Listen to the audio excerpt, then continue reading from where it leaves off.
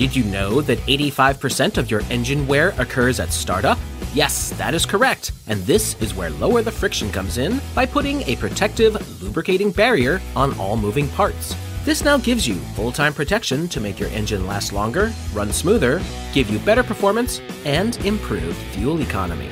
People across the country are reporting some very exciting results. Go to lowerthefriction.com, place your order, and enter in promo code SOS to get 5% off of your order. That's lowerthefriction.com.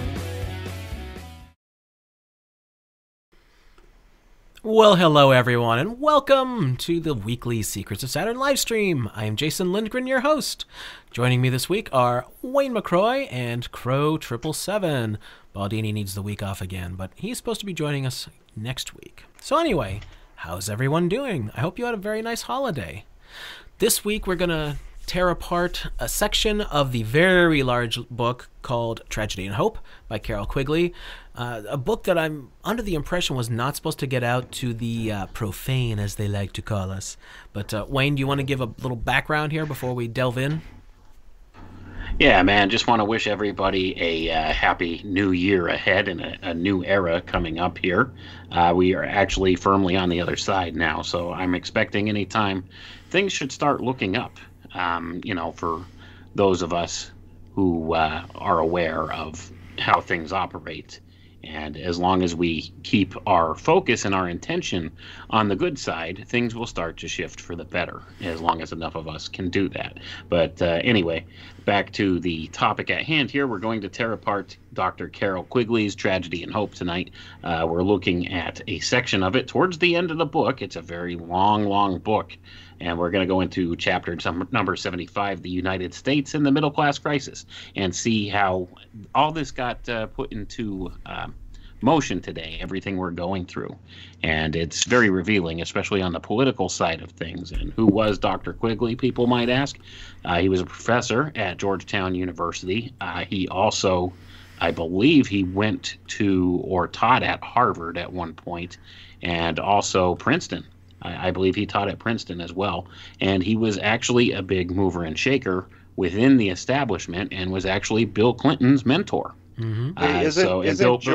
Isn't Georgetown like ground zero for some of the Tavistock shenanigans? You got that right. It's also a highly connected to the Jesuits type of school, and Dr. Quigley also, ran point for the Department of Defense and the U.S. Navy, and did all kinds of projects with them and things of that nature, and actually was involved in the space program in the 1950s. The hell you say?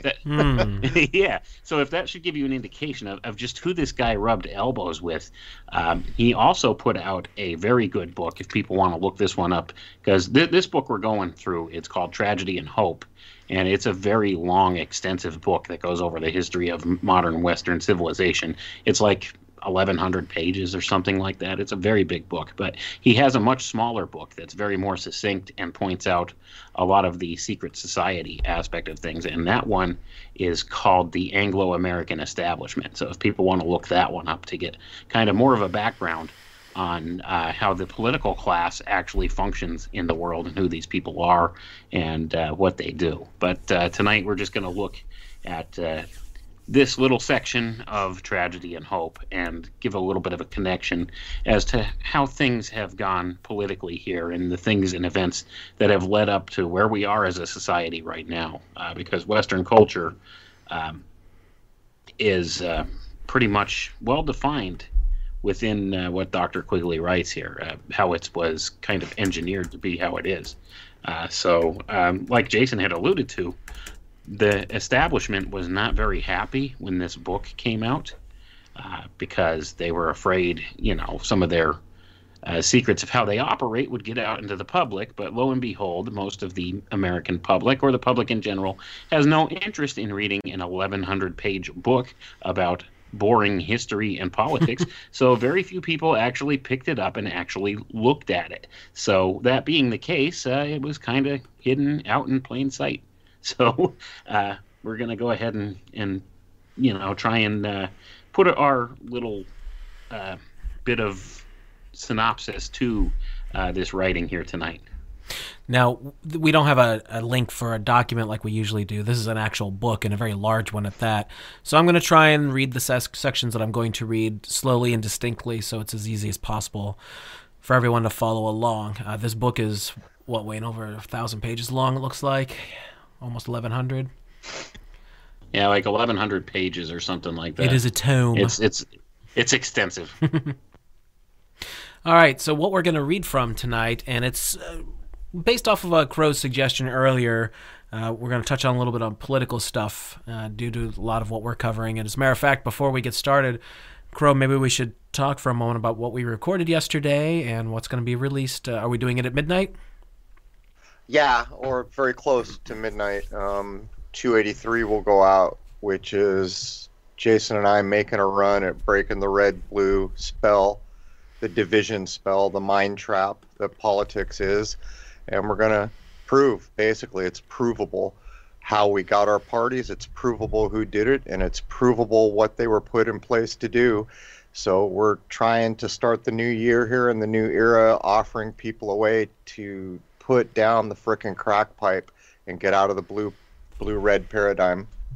Yeah, Crow's just been on a couple of shows recently, so shout out to David Avocado Wolf, great guy who was just on with us as well. SGT Report, even though the bastards at YouTube took him out, he is still thankfully going strong. He's awesome. And I don't know the nice lady you were just on with. I don't remember her name. Her name's Amina. Actually, hold on. I got a window up with her channel. I can say it. Her YouTube channel is Amina M.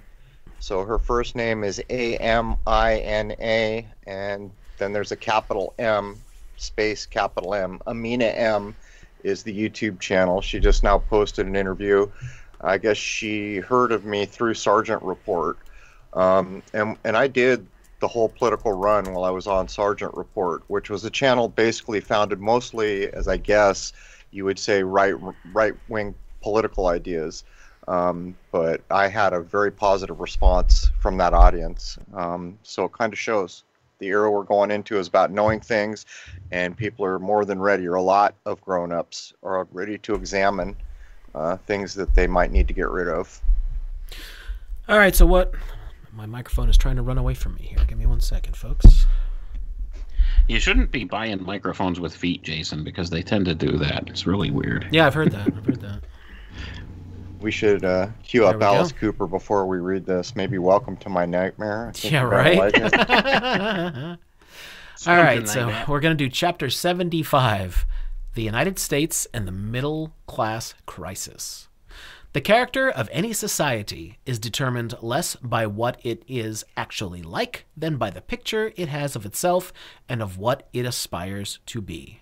From this point of view, American society of the 1920s was largely middle class. Its values and aspirations were middle class, and power or influence within it was in the hands of middle class people. On the whole, this was regarded as proper, except by iconoclastic writers who gained fortune and reputation simply by satirizing or criticizing middle class customs. All right, so there's a good bit we could break down right there. Yeah, we could end the show here now, guys. Now you know what's happened to us. Where's our middle class now? I think they finally put a coffin nail in it in, 2008, when the largest housing market... Well, first, it was before that, when they wrote loans 2, 3, 4, 5 to anyone who would have them, and then they foreclosed on more property than's ever been foreclosed on. So that was the biggest transfer of ownership of homes, or so-called ownership.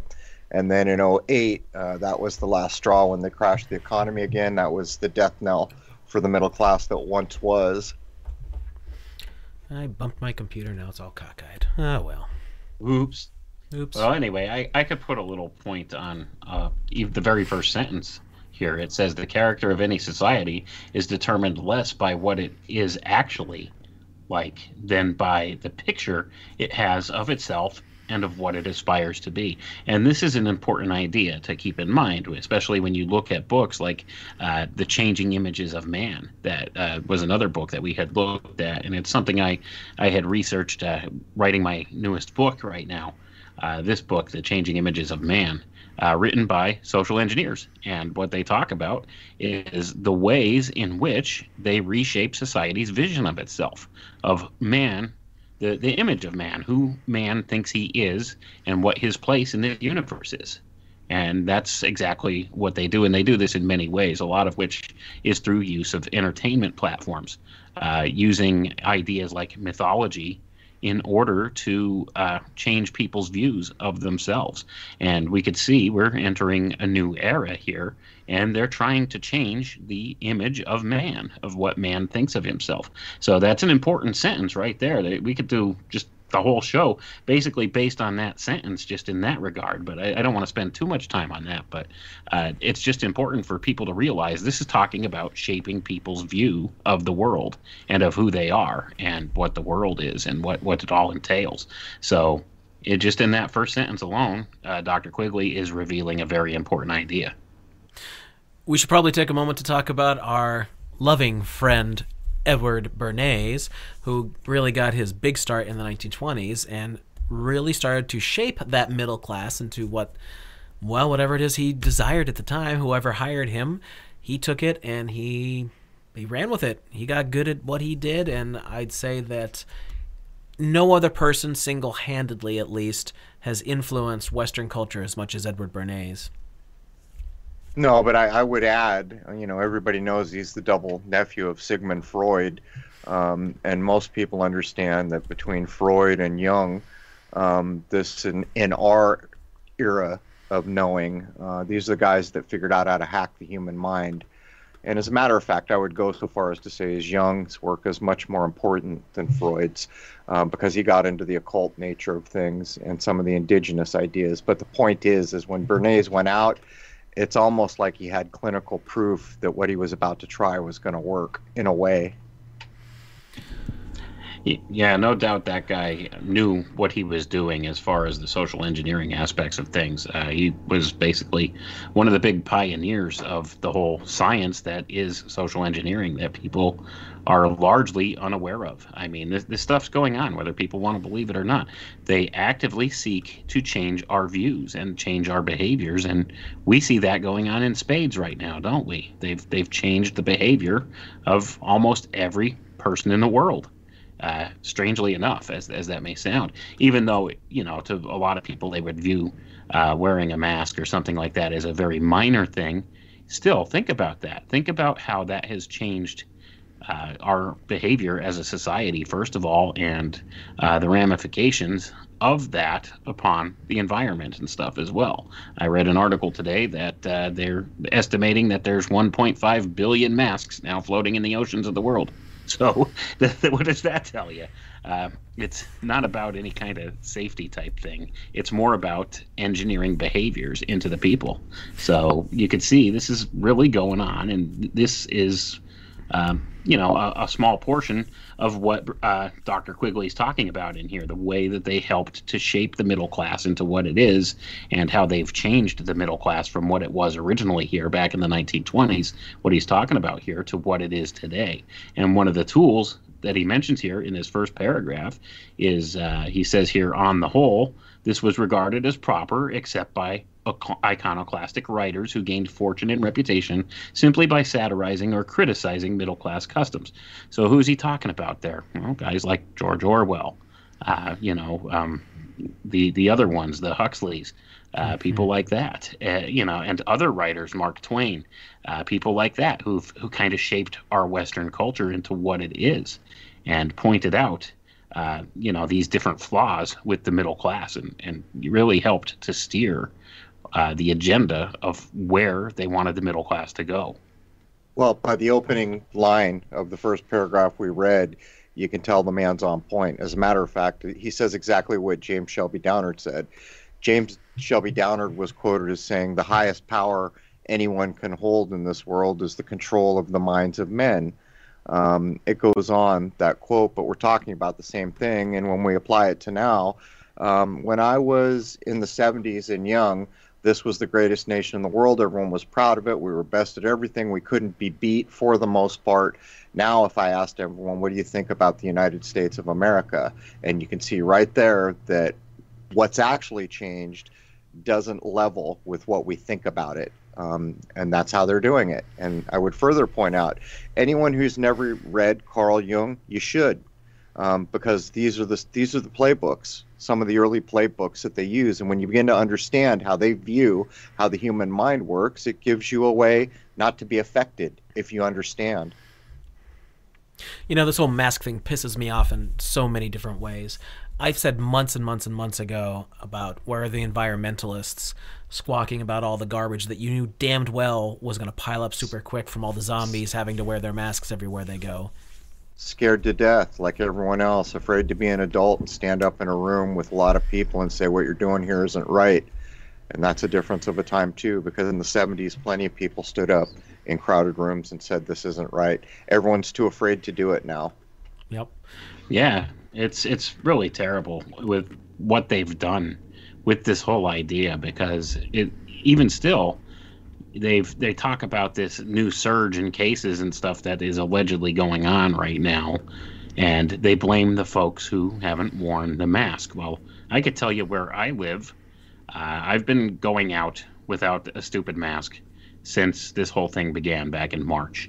And all those times that I've gone out, I could count on one hand the number of other people I've encountered out in public who weren't wearing a mask. So that really doesn't stand up to scrutiny. No, it doesn't. Honestly, that idea that it's because of the ones that aren't that this is still going on, that's nonsense on the face of it. And it's astounding that people actually buy into this nonsense and are still doing it, like almost 10 months later. It's ridiculous already.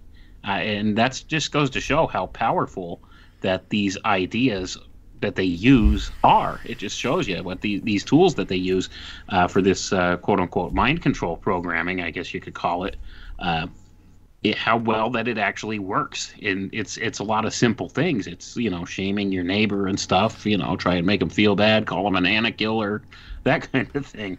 And it's worked largely for them. And the human mind has fallen a far way from what it was decades ago. It really has. And that shows right now with the state of our society. Yeah, well, it shows that the years and years and years of trying to break the minds of everybody, break the society, it succeeded. Because they, for the most part, people are doing something that should be absolutely common sense, that it's bad for you. Breathing your own fumes and having all that crap that's going to collect on those nasty things, and you're breathing that in probably up to hours a day, or at least possibly, that's disgusting. That's absolutely disgusting, and people just don't freaking get it. But anyway. It's also spiritual suicide if you want to look at it carefully. Yeah. These people, the one thing that astonished me was how easily they prevented people from going to places of worship. That blew me away. Yeah. How easily that went. There wasn't even a peep or a fight. But if you want to take it a step further, everyone's putting a corporate veil over their spirit. And there's a price to pay for these things in the long run. And we'll have to get there, but get ready. There's going to probably be some drooling zombies around us by the time they start handing out shots. I'm glad you brought up the houses of worship thing, because I said this on with Jaron and David on Monday on TFR. Church folks, especially here, they all talk. So if you had one church that had the cojones to say, no, we're not doing this nonsense anymore, everything is going to be, we're just going to act totally normal, like nothing is going on, because nothing is going on, they would spread that quicker than the freaking coronavirus. Because all these churches intermingle. I know this from working at Guitar Center. All the church people hung out with each other. Even if they didn't go to the same church, the musicians would intermingle, the pastors would get together, like all these kinds of things. So if one church had the balls to stand up and say, we're done, we're not doing this anymore, all 500 of you that fit in the building, come without a mask, that's it. It didn't even take balls, though, because church is exempt from influence from the government as plain as day in documents we want to pretend matter. The church cannot the government cannot come in and subjugate religious institutions in any way. That's the separation of church estate is a piece of that. The point is any of those places of worship could have said, screw you, government, this is a religious institution, or whatever they'd like to call it. Right. It's much different than those people holding business licenses, which are going to get screwed with by the commerce system that they're engaged in. Right. Yeah, it is kind of astounding to me how quickly a lot of these churches just bowed down to the whole thing. And it's sad, really. I mean, it speaks volumes of, once again, how far we've fallen as a people, how far our minds have fallen and our spirits have fallen. They've been whittling away at us for the longest time now, just little by little, just whittling away what it means to be ethical and what it means to be, a solid person, or, what things really matter and what hold value in this world. They've been slowly eaten away at that with the hyper materialism. Yeah, that's kind of where we're at. I was going to say, Wayne, but doesn't that also speak to the quality of the religious institutions that we do have? They didn't do their job because people would not bow so easily to a spiritual tradition that had been doing a better job of instilling what a spiritual endeavor is actually about. Not just read the surface narrative of this story over and over and over, because that's what a lot of them were doing, and it shows a failure at all levels. But in a way, that's how change comes. What's the old cliche? It's darkest before the dawn. That's probably where we are. What's going on here is not going to stand because it's built on nonsense and lies, so it can't stand. The question becomes, how long do we have to put up with it? But I would point out, is all these systems that failed coming into this, once they fail, they're failed. So you can only go up from there. And I agree with your assessment there 100%. I think it is darkest before the dawn, and that's where we're sitting right now. So it's one of those things where this could go either way right now. It could get much worse for us, or it could get much, much better. And it's just a matter of, when will people stand up and say enough? And when people do stand up and say enough, that's when things will get exponentially better for us. But until that point, the more that they bow down to this, the harder things are going to get. And, we're at that crossroads right now, to use the alchemical type of a reference there. We're at this crossroads where we have to choose which direction are we going. And we do that all in individual ways, but if enough of us as individuals choose to go the better path, then what's going to happen is we could turn this thing around and have something much, much better than what the current system is.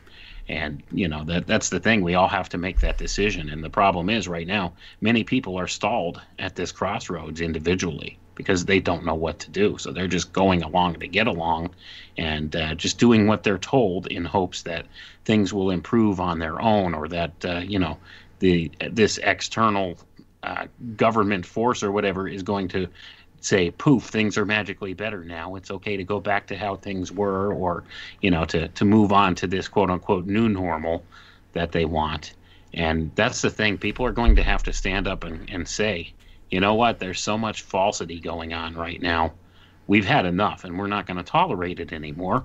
We're going to live our lives. Because that's the thing. These people, a lot of them, the vast majority of the people of the world have put their lives on hold for the past 9-10 months because of this nonsense. And it's not right. And people are going to eventually, I think, get to the point where they say, you know what, enough of this. And I'm surprised not, as many people I now think it's been going have woken on. up to it already. Yeah, I think it's been going on, Wayne. We don't see it, but I think it's certainly been going. There's another thing too, is we've all been looking at how this all works since well before 9/11, a lot of us, and there's always another shoe to drop. And so when they begin to lose control and the numbers are going in a direction they don't like, there's going to be an emergency. If you kill a puppy, you get a reaction. When that doesn't get a reaction, you get more puppies.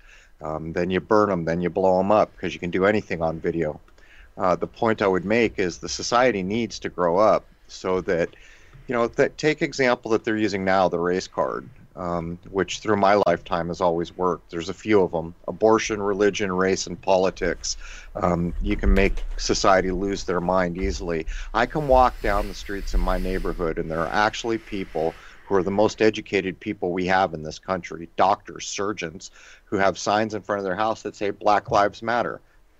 I've seen commercials on television that say no lives matter until Black Lives Matter. I don't think it gets much more blatant than that. No, none of that is correct. What is correct is all lives matter. that is the only thing that is correct, and any subset of that is a manipulation. And to try to say no lives matter until some other thing is the ultimate manipulation. Until as a society we begin to grow up enough to not fall for these things, you're going to see attempted wars started probably if this slips the wrong way, or Lord knows. Lord only knows what the emergency to try to get everyone to quit looking at the right hand, 9/11 style. Oh, look what just happened, while we do all these other things. We've got to get beyond these things. But then again, how many people do you suppose in the country, if asked, was 9/11 a real event, would say yes? Probably not very many at this point. You know, maybe we should clarify for anyone still confused about the concept of COVID cases versus people being sick. Sure, some people are getting sick. That's not what they're reporting. They're reporting on the number of cases, meaning they're bullshit tests showing positive. Well, fruit and goats are showing positive too in their stupid tests. And we've had plenty of people on to explain how these tests are bullshit. So just get over it already. Don't forget that. Don't get the test, because I'm starting to get correspondence that nasal swab might be a concern. Something. I'm very... Here's the thing, Crow and Wayne and everyone listening. I still don't know anybody who's into whatever you want to call what we do, the truth movement. We don't get sick. We're not having problems. Nobody's got more than a cold. And most people do get an annual flu and things like that anyway. So I don't know what's really truly going on, but it's not what they're saying. Well, it's pretty simple, man. Just look at the death rate. The death rate will be lower. Yeah, well, it's actually gone down a little bit by some counts, but the point would be, if you're going to close the world, you would expect bodies stacking up to the ceiling. In other words, everyone should know multiple people who are no longer here, which isn't the case. Right. I get correspondence from people who work in the medical field. I don't even know how many I get in a month that say their hospital's nowhere near capacity. They're building these field hospitals that are just going unused. The point is, you know, anyone who can think understands this is something else altogether, but probably what's going to happen here is we're going to see the monetary reset that's been promised, because I know people who should know, and they're claiming it's for sure coming in 2021. Watch how quickly, when some big event is successful that they're after, all the other stuff we've been worried about goes away. It's childish to act in this way. That's all I can say. As a society, we got a lot of growing up to do, and it'll be tough if people continue to be glued to their televisions because their brains aren't working right. No, and that's a lot of it is the media, the social media, the television, the newspapers, all that stuff that, you know, is controlled by like 6 corporations or less. I mean, depending, I know you guys have whittled it down to like 1 or 2, but like, you know, it's all controlled at the top by the same people, and they're the ones pushing the narrative, and people just eat it up. And it's crazy that they do, when you could look around your neighborhood and see no evidence of this really going on, but yet, you know, people buy into the whole narrative here. It's ridiculous. I was going to say, Jason, you forgot when you were mentioning that a goat and a melon tested positive. So did a can of soda. I didn't know that one. Yeah, that was actually in the Austrian parliament. One of the guys was standing up there, one of their Congress people or whatever they're called, their parliament people, was standing up there and, you know, in front of them live there, actually ran a test on a can of soda, and it tested positive and proved his point that it was all nonsense. So that happened in Austria. So there you go. We have a case-demic, not a pandemic. That proves it. This shows another major failure, because as I pointed out, some of the most educated people we have in our country are working in a medical establishment, and they're not doing their job. They swore an oath. Many of them, the Hippocratic Oath or other things. Even if they hadn't sworn the oath, the only reason they exist there is to help people who are suffering or sick. And they didn't stand up. They didn't hold their ground, and they didn't call bullshit when they should have. Because I'm not a doctor, and if I can know what I know, how in the hell is it that they can't? And that, too, shows the failure of education at a certain level, because at some point it becomes a bit like brainwashing, where it wasn't about learning at all. It was about being trained into acting a certain way and pushing a certain line of beliefs. And so we're seeing failure upon failure upon failure. I think it's safe to say that the era we're going to head into, the systems we exist under, will not resemble what we grew up being used to. They can't. Go ahead. I'm done. Oh. This whole thing seems to be a smokescreen for this great reset. We've broken that down. You've got the James Bond villain Klaus Schwab up there making different videos and putting them out. This whole thing, if I had to guess, whether or not there's a real illness or not, seems to be a smokescreen for what these guys want to do. And all this really truly is the old pig that people like Alex Jones would call the New World Order. Well, they've put new lipstick on it, and now they're calling it the Great Reset.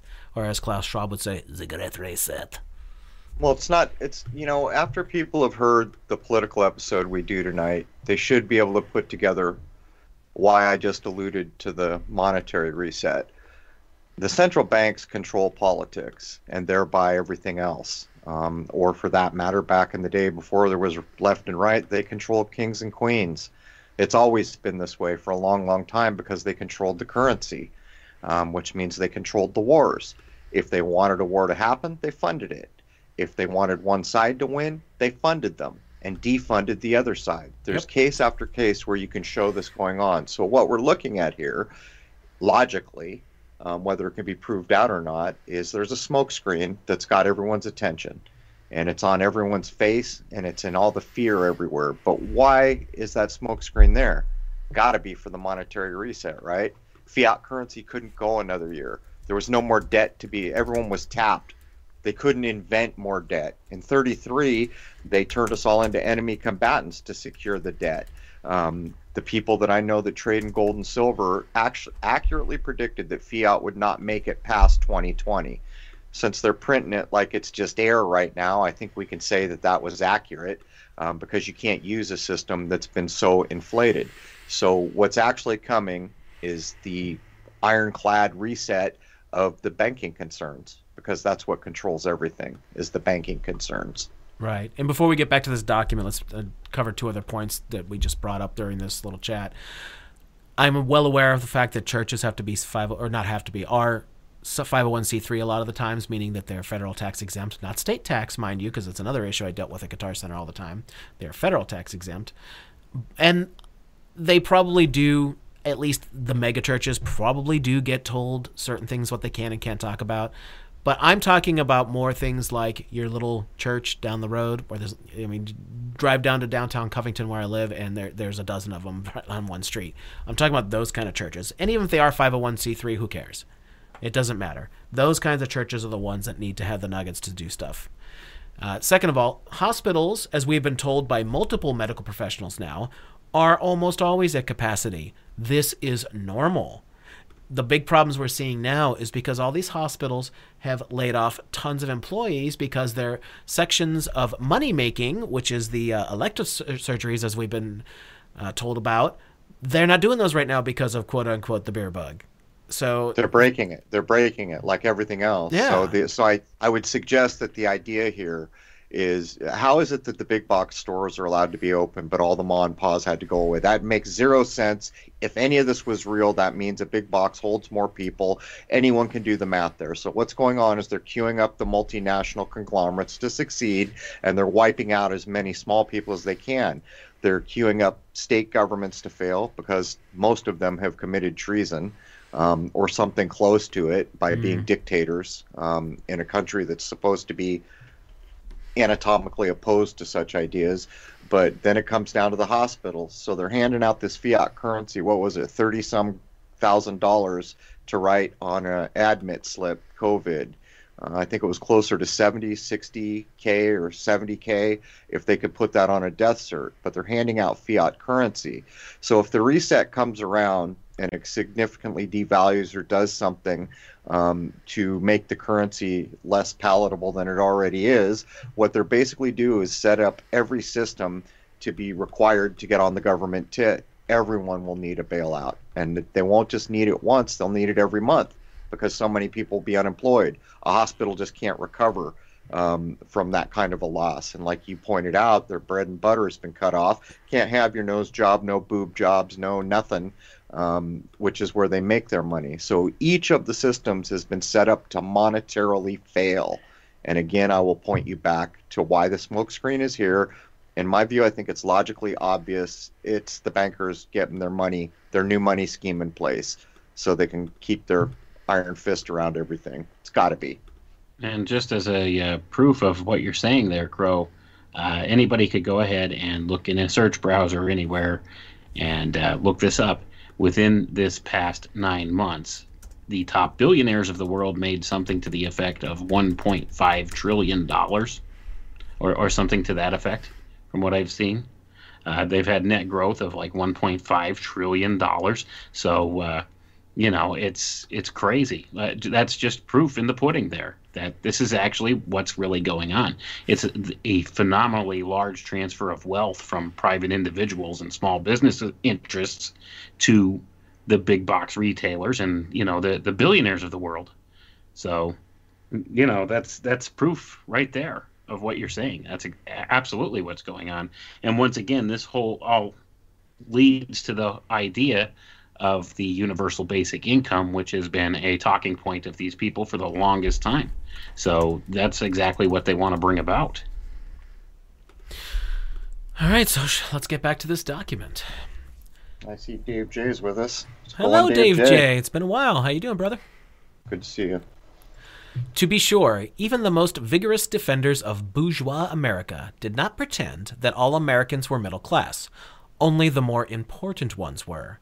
But they did see the country as organized in middle-class terms, and they looked forward to a not remote future in which everyone would be middle class, except for a small, shiftless minority of no importance.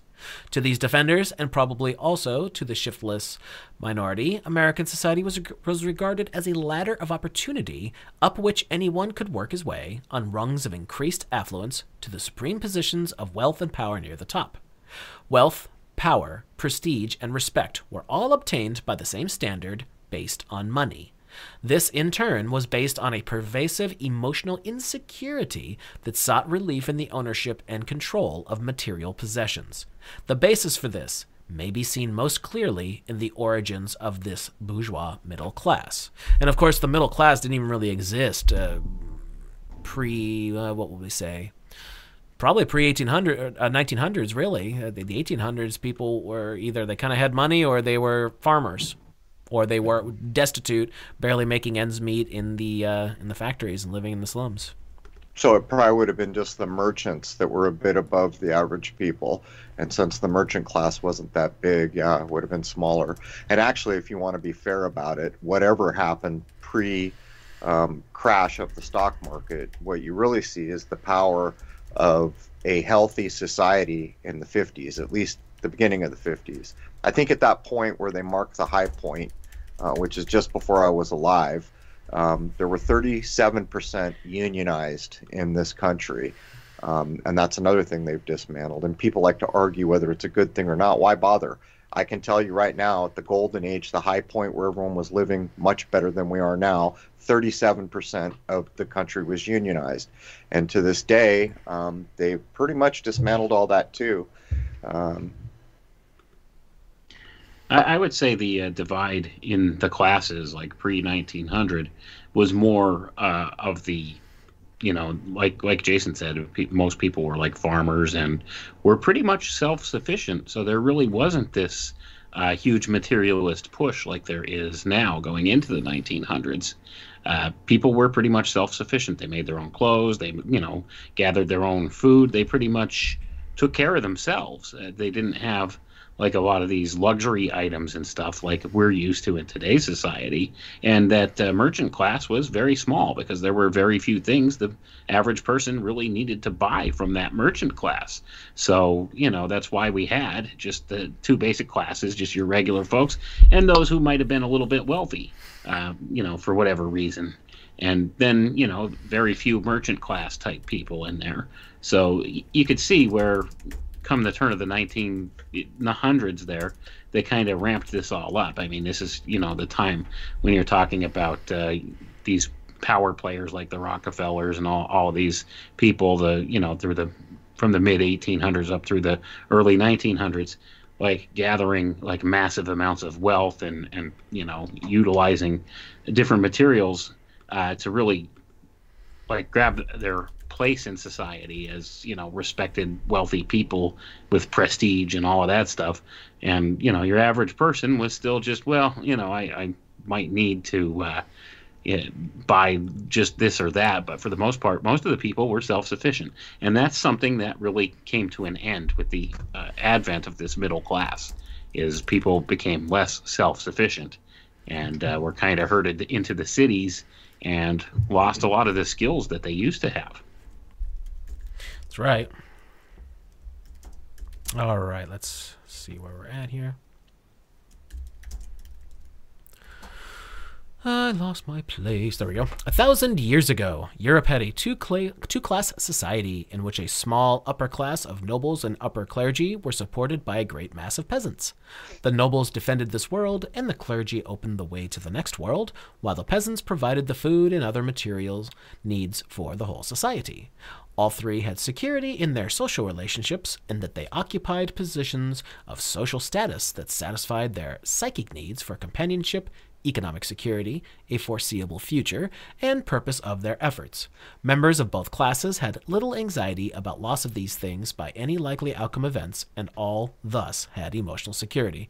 Now, here's this is interesting that they're saying this, because I'm researching for an upcoming episode Crow and I are going to do on the destruction of the family, and what I've already found is that pre-1900s, when you had a far more agrarian society, probably about 80% agrarian, I would guess, you had what was called the extended family, and that means kind of everybody under one roof, and they all helped each other out. And what you sacrificed in the concept of privacy, you had stability. You had massive stability. So you had mom, dad, kids, grandparents, possibly cousins, aunts, and uncles, all that, all living there, all helping each other out and all pitching in for the benefit of the family. That got wiped out as the decades went by for the concept of the nuclear family, which is just mom, dad, one or two kids maybe, but no more big families, no more extended family, and not even a whole lot of kids. Not saying that nobody did it, but this is what happened as they started whittling us down. And when you lost that, I mean, we have to be really blunt here. A lot of the moralities went with it, and maybe you guys have something more to say about that. But looking back in history, that is what I see. Morality, not that people aren't. Not that everyone isn't moral anymore, but a lot of the old school moralities kind of died with those concepts. Even those of us that are moral aren't moral in the same way as they were. And I would point out another thing about this period of time. If you go read a book like The Dwellings of the Philosophers, which is attributed to Falconelli, whoever that may or may not have been, it doesn't matter, the ideas are there. Those cathedrals, those paths to higher human beings built in glass and stone, before they began to dismantle them, the claim made by the alchemists in their initiation from mouth to ear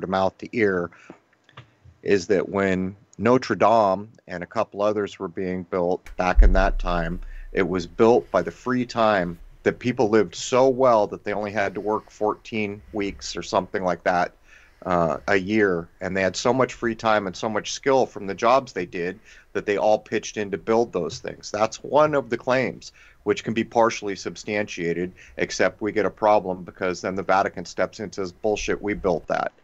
They didn't build that. They act like they built all the cathedrals. It's not true.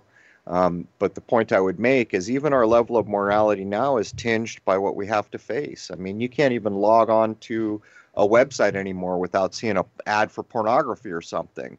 So even our idea of morality is much different than it was in, say, the early 50s. In the early 50s, men were still wearing hats covering their heads, which people have lost track of what that was supposed to mean. And when a woman entered the room, men stood up.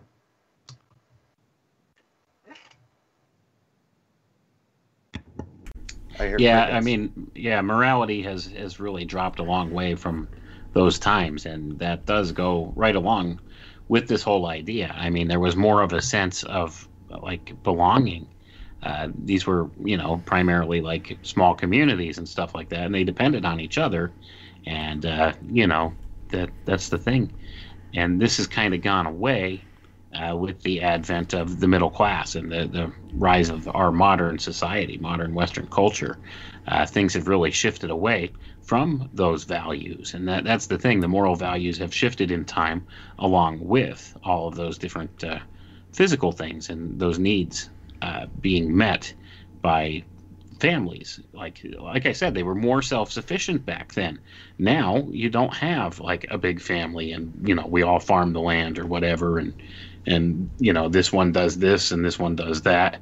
They were self-sufficient. We don't have that these days. We depend on outside sources for pretty much everything in our society. So that's why we're so dependent upon economy, or what we would call the economy, for these things, because our basic needs are met through commerce now. And this is where the big shift has taken place.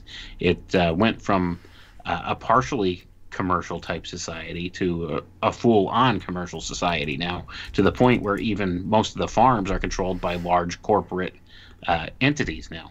So it's not like it used to be, where you would have your small community and you knew the neighbors down the road or whatever, and they grew their crops and you traded with them and you helped each other out, and these different ideas that all went away with the rise of the middle class and the growth of this booming industrial era with the economy and that kind of thing, and people moving to the cities and becoming less concerned with the idea of community, or having your large extended family around you and all helping each other out. That kind of got crowded out with this whole idea of moving into these smaller dwellings in the big cities. So that's kind of one of the reasons why all these family values and things like that have fallen off as well, because we just don't have that anymore like it was in society at one point. But that's the kind of thing that I think Dr. Quigley's talking about here. They had more emotional security because of this stuff and having the companionship and everything. And they had economic security because they pretty much did everything for themselves. They were self-sufficient. They didn't depend upon the factory down the street to make their food or make their, furniture or make their clothing. Everything. Right. And that's kind of where things have really shifted. So with the rise of this middle class idea, you're talking, this all went to a materialist place really fast. And they attached value to what they call money or currency with it. And that's kind of where a lot of this is led. Now, we've always had some form of currency or money system from ages untold ago, but like the main focus of the hyper-materialist world we're in now is the acquisition of this money. And it's all fiat, and that's the problem. It's all an illusion. There's no true value behind it. And this is the system they got us all hooked into. And this is what was the major advent for the rise of this middle class. So when the middle class is built upon something of no real value, well, you could knock the legs out from under it real fast, can't you? And I think that's what we're seeing going on. Well, there's a physical kind of look in the mirror, physical side to what you just said too, because back in that period of time, people were physically of a more substantial stature. And I'm not talking about size. I'm talking about being able to deal with two sets of staircases when you're in your golden years. Here where I am in New England, so many old houses, and almost always the bedrooms are on the second floor, which shows you back in the 30s and the 40s, old people were still going upstairs for the most part to get to their bedrooms. And the reason I noticed that is because now all the people in these houses that were built, 20s, 30s, 40s, 50s even, they have a big problem because nobody can make it up the stairs when they get old now. As a matter of fact, I was just looking at a thing about an old French chateau, 79 steps to the floor where all the bedrooms were. And that was the rich people who owned the chateau. So there's been a big fall in how healthy we are, how robust, to use a loaded word, we are as a species.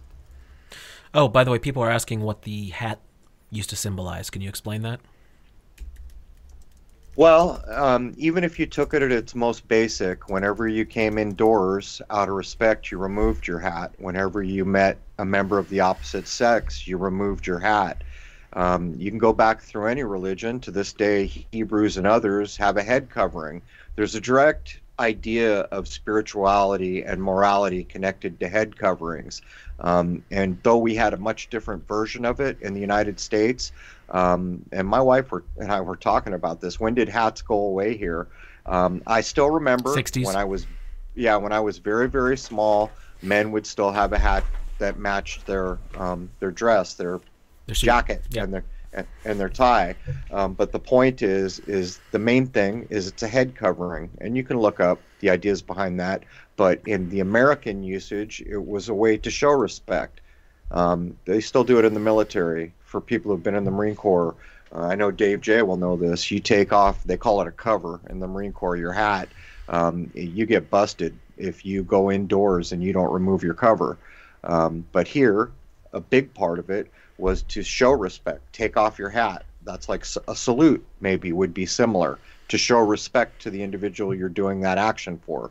And that's another thing, is the gender idea has been when Jason and I do the fall of the American family unit, gender will be a big part of it, because back in the period of time we're talking about, women were held up on a pedestal way more, appreciated as the life givers and the family rearers and being in charge of the home hearth. These ideas have fallen away hard, and there was absolutely, in any decent part of any town, a whole different dynamic going on. Woman walks into the room, you stand up. She wants to sit down, you pull out her chair. You open the door for her, you tip your hat to her. Whole other set of respectful things going on between just average people in society. That's all lost. In the course of the medieval period, chiefly in the 12th and 13th centuries, watch that 13th century doesn't get lost, by the way, this simple two-class society was modified by the intrusion of a small but distinctly different new class between them. Because this new class was between, we call it middle class, just as we call it bourgeois after bouge, bourg, B-O-U-R-G, I'm not sure how you pronounce that, meaning town, from the fact that it resided in towns, a new kind of social aggregate. The two older established classes were almost completely rural and intimately associated with the land, economically, socially, and spiritually. The permanence of the land and the intimate connection of the land with the most basic of human needs, especially food, amplified the emotional security associated with the older classes. You know, there's an interesting parallel to look at in a place like Japan, when their so-called feudal days, where all the people who were merchants or involved in commerce were looked down on by the samurai. And supposedly in a samurai household, the samurai men would have nothing to do with money for the most part. For some period of time, the women handled that.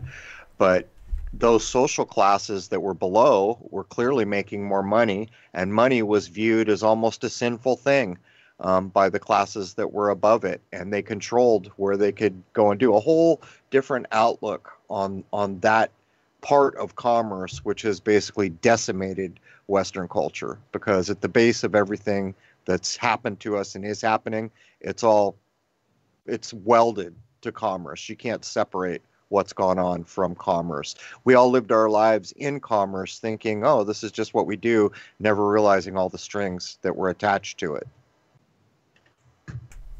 The new middle class of bourgeoisie who grew up between the two older classes had none of these things. They were commercial peoples concerned with exchange of goods, mostly luxury goods, in a society where all their prospective customers already had the basic necessities of life provided by their status. The new middle class had no status in a society based on status. They had no security or permanence in a society that placed the highest value on these qualities. They had no law, since medieval law was largely past customs and their activities were not customary ones, in a society that highly valued law. The flow of the necessities of life, notably food, to the new town dwellers was precarious, so that some of their earliest and most emphatic actions were taken to ensure the flow of such goods from the surrounding country to the town. All the things the bourgeois did were new things. All were precarious and insecure, and their whole lives were lived without the status, permanence, and security the society of the day most highly valued. The risks and rewards of commercial enterprise were reflected in the fluctuating fortunes of figures such as Antonio in The Merchant of Venice were extreme. A single venture could ruin a merchant or make him rich. This insecurity was increased by the fact that the prevalent religion of the day disapproved of what he was doing, seeking profits for taking interest, and could see no way of providing religious services to town dwellers because of the intimate association of the ecclesiastical system with the existing arrangement of rural landholding. You know, there's an interesting idea at play here. I've thought about it a lot. Is it possible to have commerce and money and still have a highly spiritual society? And I'm beginning to think it's not. And it's being reflected in what I just said about Japan, how they held the merchant just above the peasant, and the samurai and classes above could do anything they wanted to those merchants, but those were the people providing all the goods and making the majority of the money. Of course, everyone was getting taxed for rice and stuff, but you see, the rice was the main thing they were after. They weren't taxing a lot of people for gold or other things. They did, but the main thing is if you were under that fiefdom, you had to put up so much rice. In other words, the thing that was really important was food to keep a living being alive. And what's being demonstrated in what you just read is the idea. Is it true that when you get commerce in the way that we have it, that you've spiritually separated yourself from where we once were? It's a bit like the story of the fall in the Garden of Eden, in a way, if you think about it. And I think that's exactly the point Dr. Quigley was making in that paragraph there. That's basically how I would read it. You're looking at this new middle class was invented. It had no actual place or standing in society. And I use the word standing because that's an important thing legalistically when we're looking at the legal aspect of things, or, you know, as you guys explored through your law series. The middle class has no standing, according to what we just read here. It doesn't belong in this system. And that, I think, is at the heart of a lot of the problem right now with our very much commerce-based society. Because you're talking, it's a precarious thing. It's saying here that the most emphatic actions were taken to ensure the flow of goods from the surrounding country to the town. These new town dwellers. This is a distinction between city dwellers, or, you know, the people that lived on the farms, the agrarian communities. So you're talking these town folk. It created a new section of society, and this is like the creation of what would be modern day suburbs and things like that. Places that are outside of the realm of where, say, your merchant class or your merchants did business, and also outside of the area where raw materials were made or grown, or food was grown, that kind of thing, the farming communities. So you're in this separate little section, kind of halfway in between those. So it's a weird distinction that Dr. Quigley makes here with that. So it's kind of a class that has no choice but to be dependent upon the other two classes for its very survival. And this kind of leads to the idea of greed and materialism in more of a way then, because you have to actively work to get out of that kind of society to become more wealthy, or to have your needs met in a better way. So you have to acquire more of this wealth, this idea of wealth, in order to be able to acquire these goods or services from either side of the other two classes. So it makes that weird distinction here. So it kind of does denote this spiritual concern that goes along with this whole commercial idea, and, you know, how we've shifted from the society where we cared about our fellow human being and did everything to take care of them, to the place where there's this massive indifference to our neighbors and to our fellow man. And that's kind of, I think, the spiritual aspect of where this has led. It almost seems impossible to conduct commerce in the way we do and have any kind of a high spiritual standing as a society. But there's another tell I've been noticing. The way everyone's being treated currently by what's gone on is a bit like the Thanos pre-echo in the Marvel movies, where Thanos' idea is, we're going to wipe out half of everyone. We're going to do it fair. Doesn't matter if you're a pauper or a rich prince. You're on the table. Some of you are going to go. And that's what we're seeing. People who were typically wealthy in America probably had businesses if they earned it themselves. But think about how much the way our system works is, for someone to have wealth at that point is usually carrying a lot of debt, or there's a lot of switch over in money. So to be cut off in the way we were, in some cases, the people that were wealthy a year or two ago may be getting hit the hardest right now. To bring it back around full circle, I've noticed a thing which I've been meaning to look into, and people, if they're interested, can. It almost appears to me that any place that has been labeled as a UNESCO World Heritage Site is a place that's going to be saved from any plan of malice that's going on. And furthermore, if it's a UNESCO non-tangible cultural heritage that's been marked by UNESCO, they're saying that this is important and it's going to be protected. And I haven't had time yet, but I don't even know, are there any UNESCO World Heritage Sites in the United States? I haven't had time to look, but it goes to show, it relates directly to what we're seeing here.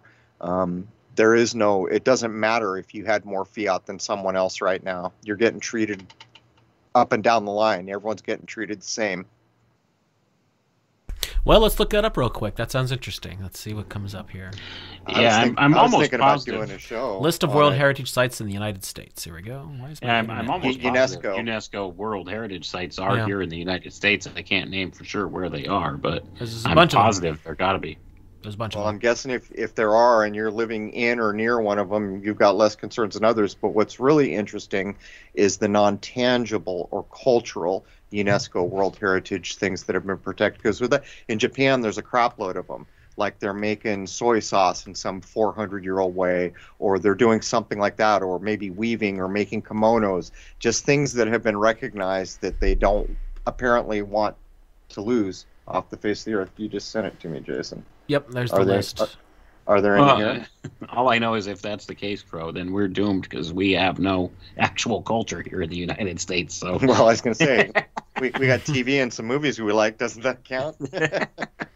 I don't know if UNESCO would look at that. This is interesting. This one in Louisiana, I've heard of this, but I've never gone there. I want to, though. Poverty Point.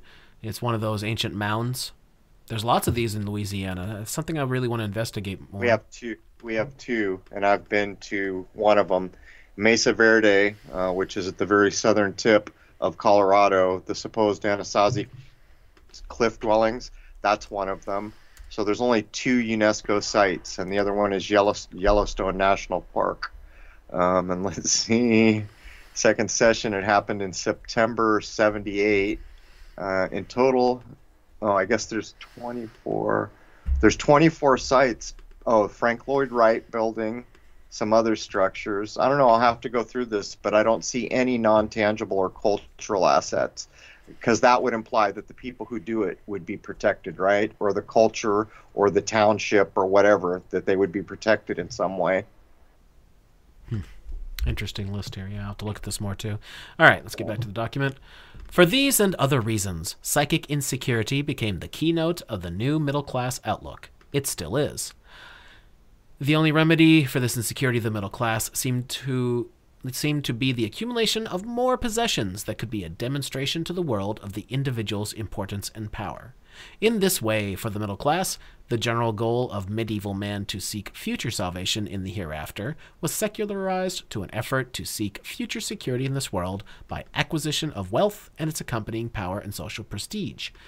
But the social prestige from wealth was most available among fellow bourgeois, rather than among nobles or peasants. Thus, the opinions of one's fellow bourgeoisie, by wealth and by conformity to bourgeois values, became the motivating drives of the middle classes, creating what has been called the acquisitive society, meaning to get acquisitions. Now, this is interesting because it sounds more like they're talking about today with everybody needing a new iPhone every 8 months. Yeah, they're talking about the keeping up with the Joneses concept here. Mm-hmm. That's exactly what I was thinking. Is. And the psychological motivation that's behind it, right? So to prove you're rich, you got to have stuff. So hyper-materialism is the way we demonstrate that we're doing well.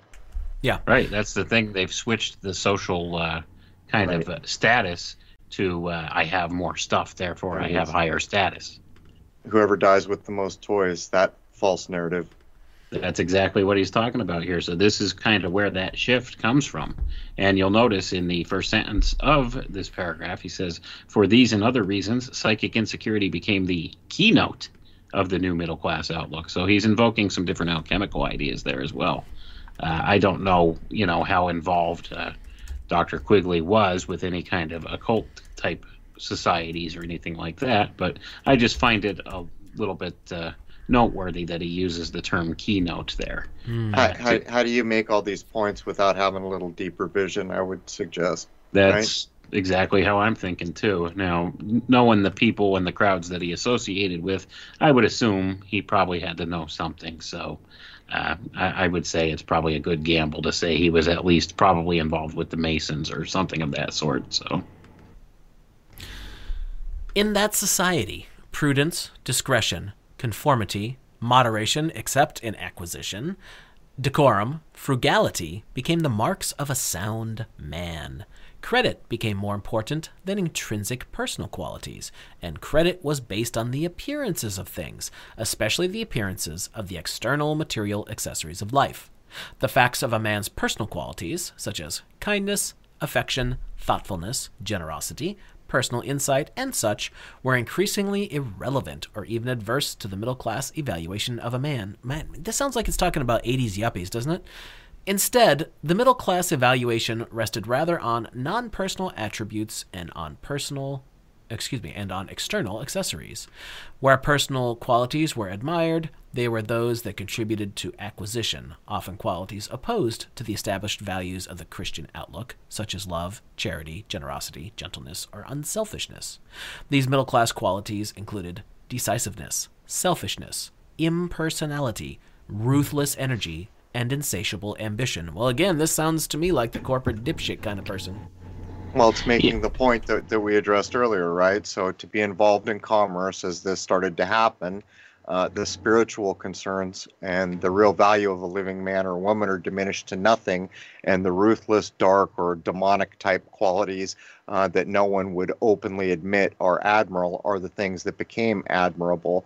So that's basically what, we just Wayne and I just asked the question, can you even conduct commerce as we see it now and be a highly spiritual place? This shows why you can't. I would point out things like this were done with intent. As they killed the things that we should have been admiring, they culminated in, hey man, let's cover everyone's spirit this year. And by the way, we'll just suggest they do it, and they'll do it because we suggested it. Right, and this is the fruition of this hyper-materialist worldview, and that's exactly what they've shifted us to. This hyper-materialist view, and that's kind of where we've been steered. And as Jason said, this sounds like the 80s. Well, yeah, because the 80s was the big decade when they really brought on the hyper-materialist quality of things into like true mainstream. It's been creeping up since the times that Dr. Quigley was talking about here. But it really rolled out full steam ahead in the 1980s with the rise of the yuppie type business class and like all of it to excess. That's the thing. The 80s was the decade of excess in all of this stuff and all of these hyper materialist ambitions. So that's exactly what this is alluding to. This was the driving force that drove it to there, and now we're seeing the fallout from that. They're pointing it out all over the place. 85, they do Back to the Future. Without the 80s, there is no 9/11. The 1980s is the decade that made all the things we dislike right now possible. Look at what's a big movie right now in the world, WW84. Is anyone missing the point there? World War 1984. They're going to tell you it means Wonder Woman, but people who have been alive long enough know better what WW has stood for since a long time ago, since our grandparents were alive. They're echoing back, and they keep paying homage to where it happened. You'll see 1984 used a lot, and of course we have the book 1984, which pre-echoes the kind of dystopian place it feels like they're trying to push us to.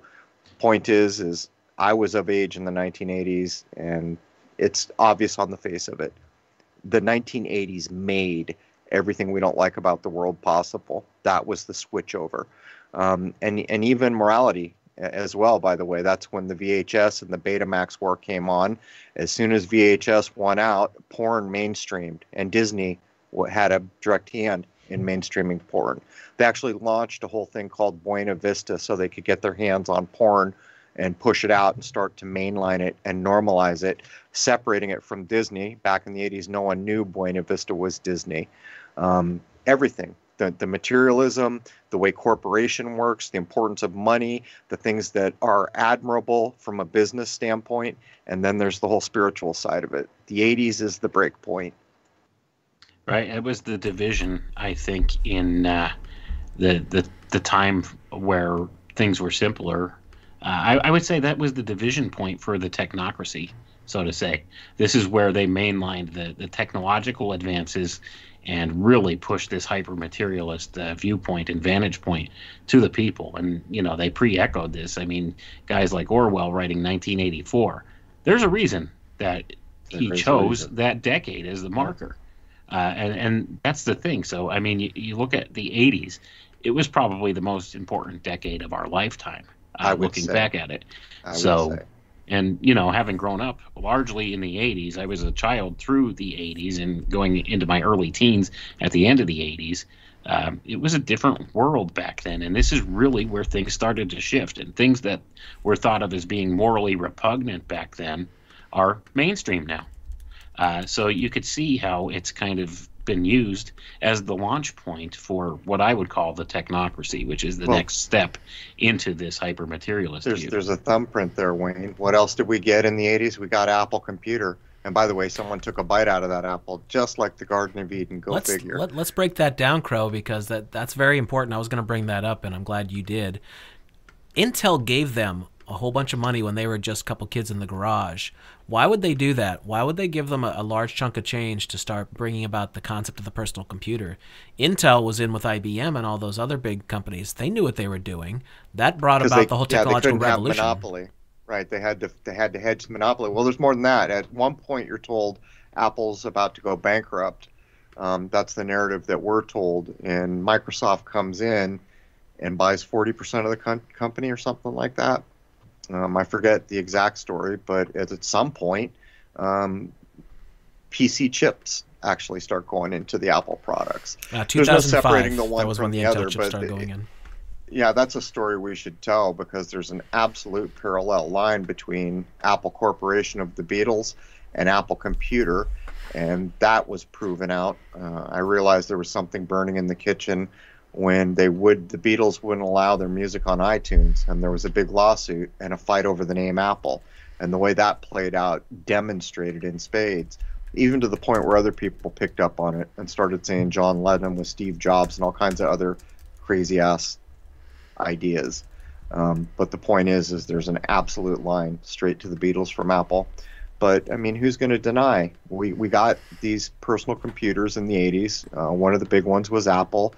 And there's a bite out of the apple. Why is there a bite out of the apple? Who knew to put a logo with a bite out of it in the 80s when nobody knew jack about computers? Who would do that? And by the way, if you were a kid, would you really name a company Macintosh? What's a kid care about an apple? Wouldn't he call it like Darth Vader soup or something? That's what a kid would name a company. Just saying. That's funny. Yeah, not only that, we also got the very first wireless telephones and cordless phones and stuff in the 1980s too. You can see how the rollout of the technological end of it, as far as the ideas of the technologies that deal with the air, started rolling out in earnest in the 1980s. So I mean, yeah, the cell phone, these computer networks and things of that nature. The satellite television, quote unquote satellite television, all of that stuff, cable television, all of that stuff, all these things over the airwaves started coming out and online in a big way in the 1980s. It was a very specifically thought out decade for the rollout of this stuff, and I would say it was definitely pre-planned. So when you're talking about things like Back to the Future and referring to 1985 being the midpoint, the mid-marker of the decade, these things are all encoded for a purpose like that, and that's why that movie Back to the Future has stood the test of time, because there's a lot of things encoded in that movie, and it's a very important movie for those people who plan different things in this world. They put it there for a reason. I'll tell you how important it was. How many people are aware that when they first started shooting Back to the Future, Michael J. Fox was not the star? It's that red-headed... Eric Stoltz. Eric Stoltz. And I've actually seen some of the footage, and it looks wrong. It looks contrived. It looks made after the fact or something. There's something about it that is just so wrong. But they actually had a bunch of that film filmed, and someone supposedly said, "Oh, this isn't working. Let's just go back and film the whole movie." After they tell you this tale about how hard it was and how many years or decades it took to get the funding and everything had to be perfect and all this trouble just to get the film made. Well, they filmed a good portion of it and then said, "Oh, we're going to throw all this out because this dude's not working, and we're going to refilm it all with Michael J. Fox." The whole that movie is keystone in what was projected out from that time. And there's one scene there with Doc Martin where he actually stares into the camera, breaks the fourth wall, and says, "We're going back to the future." I can't remember what scene it is, but there's nothing about that movie that isn't pre-echoing up to the 9/11 idea. It's almost like at that point, everything hinged on 9/11. If they could pull off 9/11, they were pretty sure they could make the full run. And this is echoed back in the 70s. And that, remember the Mary Tyler Moore clip, the Paul McCartney song "With a Little Luck"? Where David Letterman, the first Batman, Michael Keaton, they're all dancing around in jerseys, while Mary Tyler Moore, who, by the way, had her own television network for a while, MTM, had a cat meow instead of a lion, so there's your connection. She's singing "With a Little Luck." We can make this whole damn thing work out. Can't you hear the town exploding? They're doing it in New York City, by the way. And as the people dance out, the jerseys are lined up to say 9/11.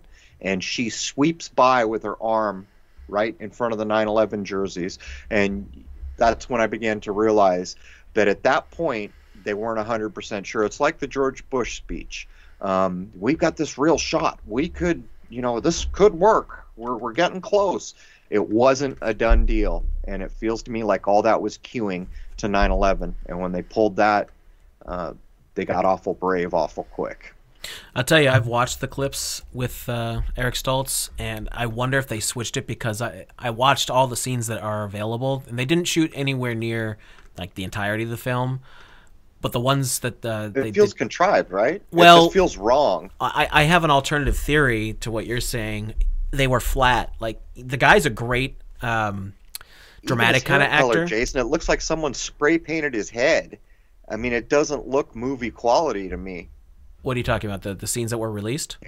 Yeah, well, the ones that I don't know if you still can, that we used to be able to see of Eric Stoltz, and some of the ones that that Michael J. Fox redid, even his hair color, it looks cheap and half-assed, almost like they put it together after the fact or something. Well, no, what you're seeing is those are the I forget the actual name for it, but that never looks right. That's not the finished film. That's why it looks that way. But what I think might have been the thing is, we know that movie is absolutely riddled with stuff, left, right, up, down, all over the place. We know this. I think if Eric Stoltz just wasn't pulling it off and they needed this to be the blockbuster that it turned into, that could be why they replaced him. They're like, this isn't working. We need this to be over the top good. And there was just something about Michael J. Fox in that charisma. You want my hunch? Without looking, this is my hunch. Go look up when Eric Stoltz was born and everything you can know about him, then do the same with Michael J. Fox. And you can already put together that Fox is 666 and all the other nonsense that's going to go with it. But there's no way you're going to convince me that the entirety of what we're being shown wasn't contrived. It's completely pointing to the biggest episode. At that point, it appears that they're saying, we're close, we could pull this off. If we pull this off, then damn, we're going to be kings of the mountain. But they weren't 100% sure that it was going to happen. That's the way I read it. And I would be more than happy to see someone go pull apart Stoltz's numbers and all the, when was the shoot date and all that, and see, is this contrived too? Yeah. Or does it feel like it is, the narrative they're handing us? And I don't possibly understand how it could be, because the only reason that film was made was to pre-echo this magical date in time called September 11, 2001. Well, that's why I think they had to get somebody who they knew it was going to be a blockbuster for. If you had this good dramatic actor and he was just falling flat and it just wasn't grabbing the way they wanted it to grab, and they knew what they wanted to do with this film, I could easily see them wanting to replace somebody. Like, no, this isn't working. We need this to be what it turned into, which was a huge hit. Right, and allegedly Michael J. Fox filmed all of the scenes and stuff for that movie after actually filming for the sitcom he was on, Family Ties. Yeah, he did. At the time. He did. So I think there's definitely a crossover between Family Ties and Back to the Future. I'm sure there's some kind of hidden meaning between those two. He's a teen Republican, right? That's who he is in Family Ties. Yep. He's the black sheep of the family. The whole family is easygoing, ex-hippies, live and let live people, and he's the exact opposite. He's a business tycoon. He's the new 80s screw him. This is business. He's if the he dies, embodiment. too bad. He's the embodiment of this idea that we were just talking about here in Quigley's book. So that's another important tie right there that binds. So does anyone know his name in Family Ties? I have no idea at this point. Michael P. Something Keaton. Alex P. Keaton. Alex or something P. Keaton. like that. Yeah, Alex P. Keaton. Was that what it was? Yep. Alex Keaton? Alex Keaton. Yeah. Alex P. Keaton. He always used the P, the middle initial, Yeah, so I'm sure exactly. there's significance to that. That's so funny. Doesn't that just mean that he's going to be assassinated at some point? I don't know. Well, no, he didn't use his full middle name. Then we'd know he's in trouble. All right. As the middle classes and their commercialization of all human relationships spread through Western society in the centuries from the 12th to the 20th, they largely modified and, to some extent, reversed the values of Western society earlier. In some cases, the old values, such as future preference or self-discipline, remained but were redirected. Future preference ceased to be transcendental in its aim and became secularized. Self-discipline ceased to seek spirituality by restraining sensuality and instead sought material acquisition. In general, the new middle-class outlook had a considerable religious basis, but it was the religion of the medieval heresies and of Puritanism, rather than the religion of Roman Christianity. You want to touch that with a 10-foot pole, Wayne? Yeah, I had my mute button on, so I was just going to say something, but I was still muted. Actually, yeah, you could kind of see where this is going here. It's talking about the total inversion of these religious ideas and what they meant and what they stood for at one time. And this plays right along into this whole idea of inversion, inverting the natural order, inverting all things that matter in this world, inverting nature, inverting these religious ideas and the sanctity of life and the sanctity of spirituality, these ideas. So you're talking about, they turned it on its head here. That's what the middle class was designed to do. Wayne, you could almost sum it up on another 80s movie, Wall Street. Was that the name of it, with Gordon Gekko? So for the entirety of history, there was one spiritual and moral set. One of the 7 deadly sins in these ideas was greed. Gordon Gekko showed up in the 80s and he told us all greed is good, right? And then there's follow-ups to that. So everything we can show about the 80s is showing the inversion of morality, the final nail in the family coffin, which was kicked off probably sometime in the 50s, but what I'm aware of in the 60s. That movie really sums up exactly what you just said. Gordon Gekko basically showing up and saying, we're all engaged in business and making money, and by the way, greed is good now. They wouldn't put this stuff in the entertainment, would they, Crow? What? No, I don't think so. Not on purpose. It was an accident. No, it's got to be a coincidence, I'm sure. Much like everything else that they happens. forgot to swap actors maybe for that one. This complex outlook that we call middle class or bourgeois is, of course, the chief basis of our world today. Bingo! There we are. Western society is the richest and most powerful society that has ever existed, largely because it has been impelled forward along these lines, beyond the rational degree necessary to satisfy human needs, by the irrational drive for achievement in terms of material ambitions. To be sure, Western society always had other kinds of people, and the majority of the people in Western society probably had other outlooks and values, but it was middle-class urgency that pushed modern developments in the direction they took. There were always in our society dreamers and truth seekers and tinkerers. They, as poets, scientists, and engineers, thought up innovations which the middle classes adopted and exploited if they seemed likely to be profit-producing. Middle-class self-discipline and future preference provided the savings and investment without which any innovation, no matter how appealing in theory, would be set aside and neglected. But the innovations that could attract middle-class approval and exploitation were the ones that made our world today so different from the world of our grandparents and ancestors. By the way, the term I was trying to think of with the Eric Stoltz clips were called the dailies. Those were the dailies. Those weren't the final prints. That's why they probably look so crappy compared to the finished 35mm prints. I'm just saying it looks like a put up to me, and if I took the time to take it all apart, I could probably demonstrate it in some way, but I'm just guessing right now. Oh, dude, there's always more to everything. We all know this. Questions, comments, criticisms, or complaints, or shall I continue? Nah, let's move along. Carry on, my wayward son. I like that song. This middle-class character was imposed most strongly on the United States. In order to identify it and to discuss a very complex pattern of outlooks and values, we shall try to summarize it. At its basis is psychic insecurity, founded on lack of secure social status. The cure for such insecurity became insatiable material acquisition. Oh, hell yeah, did it. From this flowed a large number of attributes of which we shall list only 5. Future preference, self-discipline, social conformity, infinitely expandable material demand, and a general emphasis on externalized impersonal values. Whew, yeah, they just nailed it, didn't they? Well, How many of the 7 deadly sins did they cross? You know, it's like just a turnabout. It's almost like taking the poles and flipping positive to negative. Just consider one aspect of it, like the idea of banking in the 80s, where it doesn't matter whether you're a decent person or any of these things. Those are not going to be the things that decide whether you get your business loan or other things. It's going to be based on your ruthless ability to do business, right?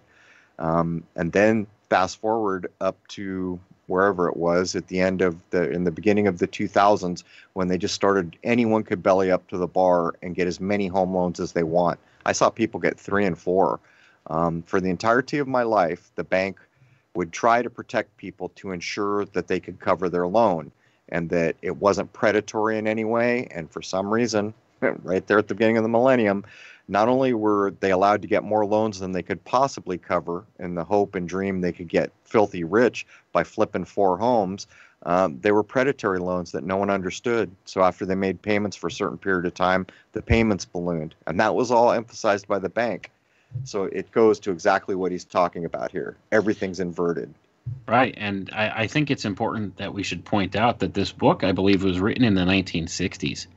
Dr. Quigley died in 1977, so he never even saw the decade of the 1980s. And he's talking about exactly that in this book. Creepy, isn't it? Like he knew what was coming. Like he knew what was coming or was involved in the planning of all of it or something, right? No, that would never happen. It's just another one of them coincidences, though, guys. Well, we spent 5 years talking about it before it happened. Those who have this outlook are middle class. Those who lack it are something else. Thus, middle class status is a matter of outlook and not a matter of occupation or status. There can be middle class clergy or teachers or scientists. Indeed, in the United States, most of these 3 groups are middle class, although their theoretical devotion to truth rather than to profit, or to others rather than to self, might seem to imply that they should not be middle class. And indeed, they should not be, for the urge to seek truth or to help others are not really compatible with the middle-class values. But in our culture, the latter have been so influential and pervasive, and the economic power of middle-class leaders has been so great, that many people whose occupations, on the face of it, should make them other than middle-class, nonetheless have adopted major parts of the middle-class outlook and seek material success in religion or teaching or science. The middle class. You could almost sum up some of this stuff just by basically the idea here is getting a society to be more self-centric individually, right? For all these things to go on. So it's like politics. That's all based on self-centeredness, right? We're going to argue because what I want and my ideas are more important than yours, and you need to believe what I believe. It's almost the same thing going on here. And as he's pointing out, it's a state of mind, not really a status. Right. And he's also pointing out the importance of material success in religion or teaching or science. Notice those 3 very important things he's pointing out. Religion, science, and teaching. And a lot of that is the basis for steering social norms in society. You're talking about these are 3 of the major vehicles for social engineering: religion, teaching, and science. All right. The middle-class outlook, born in the Netherlands and northern Italy and other places in the medieval period, has been passed on by being inculcated to children as the proper attitude for them to emulate. Well, we don't need no education. I don't need no thought control. It could pass on from generation to generation and from century to century, as long as parents continued to believe it themselves and disciplined their children to accept it. The minority of children who did not accept it were disowned and fell out of the middle classes. What is even more important, they were until recently pitied and rejected by their families. In this way, those who accepted the outlook marched on in the steadily swelling ranks of the triumphant middle classes until the 20th century. He's writing this right after the hippie movement, isn't he? Don't you think, Wayne? It would what seem that smacks way. of to me. Yeah, they got kicked out or disowned. That was the hippie movement. All the men were in business suits and working, and affording a car. The wife stayed home, took care of the family. Excuse me. And all of a sudden, the kid just started growing his hair, taking acid, and refused to work. Sounds like it. For more than half a century, from before World War I, the middle-class outlook has been under relentless attack, often by its most ardent members, who heedlessly and unknowingly have undermined and destroyed many of the basic social customs that preserved it through earlier generations. And let me point out how all the ding-dong mask people are doing that to our society today, by the way, with your own self-policing bullshit. Many of these changes occurred from changes in child-rearing practices, and many arose from the very success of the middle-class way of life, which achieved material affluence that tended to weaken the older emphasis on self-discipline, saving, future preference, and the rest of it. One of the chief... Well, I'm going to take a 2-minuter here, so you guys got to carry it. I'll be right back. All right. One of the chief changes fundamental to the survival of the middle-class outlook was a change in our society's basic conception of human nature. This had two parts to it. The traditional Christian attitude toward human personality was that human nature was essentially good and that it was formed and modified by social pressures and training. The goodness of human nature was based on the belief that it was a kind of weaker copy of God's nature, lacking many of God's qualities in degree rather than in kind, but nonetheless perfectible, and perfectible largely by its own efforts with God's guidance. The Christian view of the universe as a hierarchy of beings, with man about 2/3 of the way up, saw these beings, especially man, as fundamentally free creatures able to move at their own volition toward God or away from him, and guided or attracted in the correct direction for realization of their potentialities by God's presence at the top of the universe, a presence which, like the North Magnetic Pole, attracted men as compasses upward toward fuller realization and knowledge of God, who was the fulfillment of all good. Thus the effort came from free men, the guidance came from God's grace, and ultimately the motive power came from God's attractiveness. Yeah, and we'll see here the contrast to that in the upcoming paragraphs here. What he's talking about here. I like the allegory he makes there about the way that a compass points to the north. The same thing. It's God's qualities. With man 2/3 of the way up, saw these beings, especially man, as fundamentally free creatures, able to move at their own volition toward God or away from him. So, we're given that choice here. We could move towards godly things, or we could move away from that. And I like that allegory of the magnetic and the North Pole. Yeah, that's actually it's actually a pretty good allegory there. So you could see like God's presence, which is like the magnetic North Pole, attracts men, or you could use the inverse of that and go away from that to travel south. That's the kind of idea. So you could move towards more godly spiritual ideas or away from that. And largely what society has done is flip things on its head, and we're moving south, so to say, away from spiritual ideas and away from the center. So we are not centered anymore the way we should be. So if you want to continue on from there, or if you had anything to add. Well, it's interesting that Quigley keeps bringing up the whole Christian notions of things, but is drastically differentiating Protestantism from Catholicism. And I don't know, man. Wouldn't you say both of them are pretty similar, except for the fact that the Catholic Church held all the power? Well, see, that there is some differentiation between the two, and a lot of it is not necessarily. Well, it's a lot of dogmatic ideas or dogma of course, and things of that nature. But there's also a division in there within the secret society groups, whereas Masons also consider themselves a quote unquote Christian organization of sorts. Even though they claim, they claim to believe in a God, but won't say what God it is, and they do a lot of them do swear on the Bible and things like that, and use Christian accoutrements. So they claim to be, a partially Christian organization. So that's one side of it. That would be your more Protestant side, and then there's the Jesuits, who are a fully Catholic side of it. Right. So I mean, even these things are divided along those kind of lines, and it's this whole power struggle that goes on, and this goes back to the division again between these different secret society groups and these different classes. This goes back to the ancient mystery schools, and I just put out a video on my channel if people are interested in exploring this avenue of thought more. And it's actually, I read from a book by a Mr. Max Heindel, a Rosicrucian book that was called Freemasonry and Catholicism. And in that, it explores this division and how the ultimate goal of this division right now is reunification into what is called the Order of Melchizedek. Which this is the combination of statecraft and priestcraft together into one ruling office per se, and this is largely what the Vatican has sought to do through the course of time here is become that order of the priestly order of Melchizedek within this world and have all controlling power. And this goes off into more philosophical and spiritual ideas, things such as the division between masculinity, femininity, the ideas of fire and water being combined together, like these more alchemical and philosophical ideas. I would recommend people go listen to that video on my YouTube channel. That's Alchemical Tech Revolution.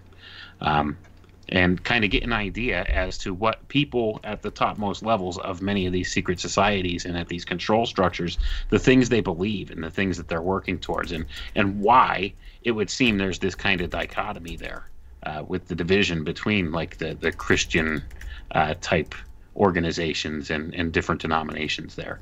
And that, I think, is largely what Quigley's alluding to here. Is there a tinge of the kind of segmentation of society? Like, why is it that science and spiritual concerns cannot go together? Because in every other period that we're aware of, they did. Right. It's that kind of connotation. These things have been divided on purpose, right. For the purposes of promoting either statecraft or priestcraft, one over the other. But yet they simultaneously, although they're divided, they work together towards the same goals.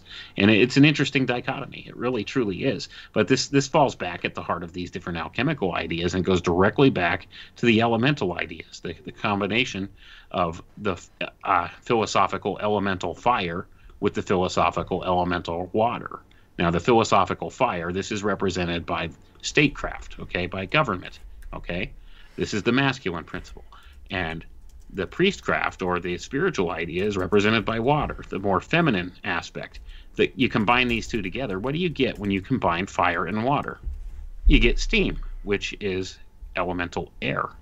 And that's the age we're going into now, the age of air, age of Aquarius. So you could see how all of these different alchemical ideas are encoded in everything, even into these very power structures and things like that are alluded to here. And you can't separate Christian theology from the running and the foundation of this country. It's intrinsically there. It's the basis on which, right? It's in the basis on which our laws and stuff are made. So people who find distaste with the Bible or something, or had bad experiences with people that call themselves Christians but don't really act like it, and have thrown away this whole idea of the things that are wrapped up in the Bible, they're really missing the boat. And I would really suggest take a look at it with new eyes, and you'll begin to see more spiritual aspects of things going on. So, but I think that's largely what's been alluded to here, what he's talking about in that last paragraph there, Jason, like you had said. It's almost like you could sum up, and it's strange that he hasn't used the word. It's the idea that we've covered so often, segmentation, right? Everything is divide and conquer. Like the idea of a football team, that's divide and conquer. The idea of a political party is divide and conquer. Even a country or a flag, it's us and them, and it goes on and on. But we see whole spiritual traditions that were segmented down, and we can demonstrate it. Like for where we are, it was mostly segmented off to the idea of Jupiter, other places to Saturn, other places to Venus. And so the allegory here would be when the sun shines light on the world, we all know that it's white light that we see, but we can break it apart to 7 different colors. There was a time when that corresponded to the sky clock. So how is it that we were so easily convinced, you live here, this is the color out of those 7 that you guys will work with, and these guys over here are going to work with it? It's just complete segmentation. And so it's almost like the entirety of what is laid down here is a form of segmentation. And right, then the whole mental aspect, which is basically, as far as I can tell, it's like self-centeredness. I mean, when you start to give up, basically when you're being polite or you're constraining yourself from doing things, you're making a decision for the good of some other thing over what you would like personally, right? And that's what's been flipped here. Right. It's compartmentalization, and this is how all these power structures and stuff work. They divide things into this compartmentalized type of a system. It works the same with secret societies, intelligence agencies, all of it. It's all compartmentalization, and one of the key factors to making compartmentalization work is the tool known as secrecy. This is why they're quote-unquote secret societies. This is why they hold secrets. This is why, there's this thing in government called need to know. You have to have this classification to know this information, and if you don't have need to know, you can't get it. That's why compartmentalization is a thing. It's a control structure. Secrecy, one of the biggest mind control weapons ever devised. Secrecy, holding a secret as power over somebody else. There's a whole blackmail economy that goes on within governments and different large groups throughout the world. I guess that's why the truth sets you free, right? Yeah, I mean, that's the whole thing. I mean, when you look at this stuff from a spiritual or philosophical level, these are the very core ideas of what we're talking about here. This is what's involved with all of this stuff. So, when we're talking about things like politics or the way that, our middle class here in America has been socially engineered for destruction and total inversion of the natural order, that's why we could see how we got to where we are today. This is exactly what's been going on. All right. Looks like we're getting close to that time, boys, but let's keep going through here. In this view, the devil, Lucifer, was the epitome of positive wickedness, was one of the highest of the angels close to God, who fell because he failed to keep his perspective and believed that he was as good as God. In this Christian outlook, the chief task was to train men so that they would use their intrinsic freedom to do the right thing by following God's guidance. Opposed to this Western view of the world and the nature of man, there was, from the beginning, another opposed view of both, which received its most explicit formulation by the Persian Zoroaster in the 7th century BC and came into the Western tradition as a minor heretical theme. It came in through the Persian influence on the Hebrews, especially during the Babylonian captivity of the Jews in the 6th century BC, and it came in more fully through the Greek rationalist tradition from Pythagoras to Plato. This latter tradition encircled the early Christian religion, giving rise to many of the controversies that were settled in the early church councils and continuing on in the many heresies that extended through history, from the Arians, the Manichaeans, Luther, Calvin, and the Jansenists. Yeah, it's what's ironic about this is you start to see the same idea echoed and echoed and echoed. The early Vatican, they were in love with Plato, and they were also in love with Hermes Trismegistus. They just didn't admit it in public. They were also in love with the Kabbalah, and they had Jewish teachers there under the guise that they needed those people to help them better understand the Old Testament in its original languages. These were the ideas, but what was going on is these earlier people were close to nature. So if you go back to the previous 2 paragraphs you read, talking about following God's guidance, it's almost another way you could say that is nature is a perfect example. So as a human being, you don't make the decision if you know what time it is, because you don't know what time it is. Nature knows what time it is. It's almost like that. Right. It's the switch to artificiality. Right. From the natural world, the total inversion, once again, to the totally artificial. And these are the first steps into the whole technocracy idea that we're going into, and the whole transhumanist philosophy, this whole thing. So you could see how these little small steps through time and these different concepts through the ages and on forward into today, how we're taking those steps very slowly and methodically, but they've been speeding up now the past couple of years, and that's by design. Carry that for a second. Okay. I have to tell somebody something. Anyway, but we see here, we're talking about the ideas of, how the Babylonian captivity of the Jews brought them the Greek rationalist ideas from Pythagoras and Plato and that kind of thing, and how he's trying to show here this dichotomy of thought between the early Christians and these different ideas, these Greek rationalist ideas. But in actuality, these things don't really contradict one another all that much when it comes down to it. I can give an interesting point on that because I was reading some alchemical stuff where exactly the same thing they're talking about is 2 points of view. One was, I think, realism, the other idealism, and they're at odds with each other. When you describe out what one means, it comes to an opposing conclusion. In other words, it exists before the outcome. And when you break down the other one, the same is true. So even from a timeline, they oppose each other. But what the alchemists did is realize that both of them were true. And right. So they could achieve within that. And we're kind of, he's about to jump in here. We're going to see the Orthodox and Puritan view of what exactly is evil. It's the same idea. And we get hung up on, we got to have this definition. Why? Everybody knows what evil is, right? And that's the whole thing. Like I said, these ideas don't really contradict one another the way that they try to portray them as. See, it's just a different viewpoint of it. And that's the whole thing. You could look at it, like you said, from one point in the timeline to the other, and they look like they're opposites, but they both lead to the same center or the same central idea. But they make leaps too, Wayne. We're about to get into 2 ideas. One is man is basically good, and the other is man is basically evil. Well, right. Really, did you guys go out and poll all of mankind? And by the way, were the women included, and then average your outcome? And if it was 80% true, then you could make that statement? Or is this just a point of view?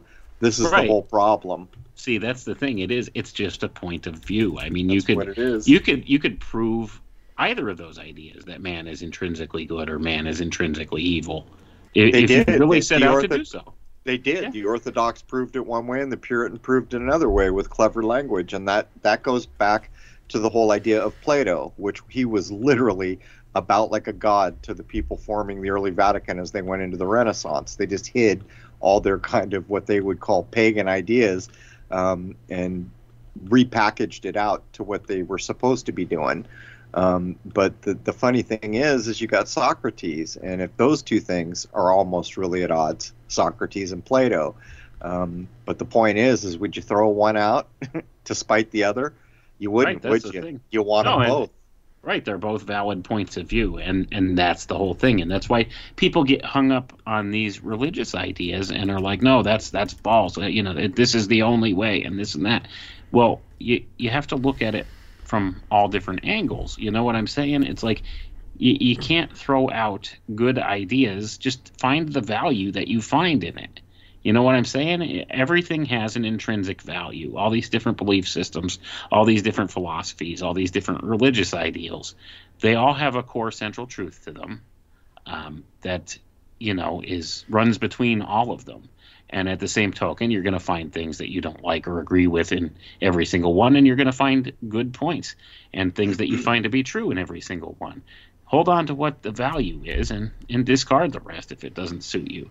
But don't be afraid to read it or look at it, because you never know what you're going to find. Because like I said, these things don't really intrinsically contradict one another. It's just looking at it from a different angle.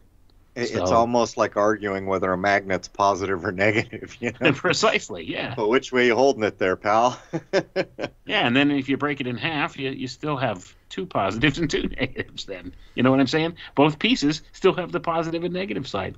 It's just one of those things. It depends what angle you're looking at it from. What we don't have is things as they actually are. That's what science is supposed to be, right? We're supposed to prove a thing out. Right now, supposed to be. Well, you can grab 1,000 books that'll tell you gravity's gravity, and yet it's just a theory based on a theory. My point being is whatever happened, like in the alchemical days, they had truths, but you couldn't put them down like science would put them down. They knew damn well it is what it is. Nature proved this is what it is. We worked it out. We did it. Here's the outcome. It is what it is. And that's really what's absent from modern living. Nothing is what it is anymore. Right. They try to make everything measurable, and that's the problem. Not everything's measurable. There's a lot of things that are subjective or experiential, and you can't really accurately measure those in an objective type way, like they try to use science for. And that's not the only lens that you can view the world through, is through this world of objective measurement. And that's what science is. And it has its place, don't get me wrong, if you were to do actual real science. But then there's many more things that are purely subjective or experiential, and you can't accurately measure those. There's no way to prove those things through scientific method. So is the yardstick antithetical to nature? You know what I'm saying here? Because I would argue all day that the system we have has a little vestige of nature left in it. But when you get over to metric, man, that is some cold, calculated, surgical. It doesn't correspond to nature. It just doesn't. And it's like everything else we've been talking about here. At some point, what is the old Latin term, mala in se? It's bad on the, or prima facie, or something bad on the face of it. I forget which one it is, but it's like not arguable. It's like if you find a child that's old enough to talk and you ask them, is killing wrong? They don't have to be taught. They already know. You see what I'm going at here? Doesn't need a definition. Right. That's the thing. I mean, there are many things in this world that are strictly subjective or experiential, and you cannot measure those. So therefore, you can't really call that science per se, but you also can't just discard it because it's not objectively provable through measurement. That's the thing. The only things you could prove scientifically are those that are only objectively provable through measurement of some sort. That's it. Well, other things you can't really prove through science. You could almost extrapolate that out, since we know they can predict future events if they have a big enough data set through data mining. You could almost make the argument that the event that they just accurately predicted is synthetic, that the actual thing they have predicted is synthetic. And so winner chicken dinner. So there is the proof that you're not with nature anymore, and there is the proof that you have no spiritual component or godliness or righteousness at that point. It's all artificially manufactured at that point, and that's the problem. And that's measured, the society produced, delivering, impelled, all of it. Yep. Mm-hmm. All right, let's get through this last bit here before we say goodnight.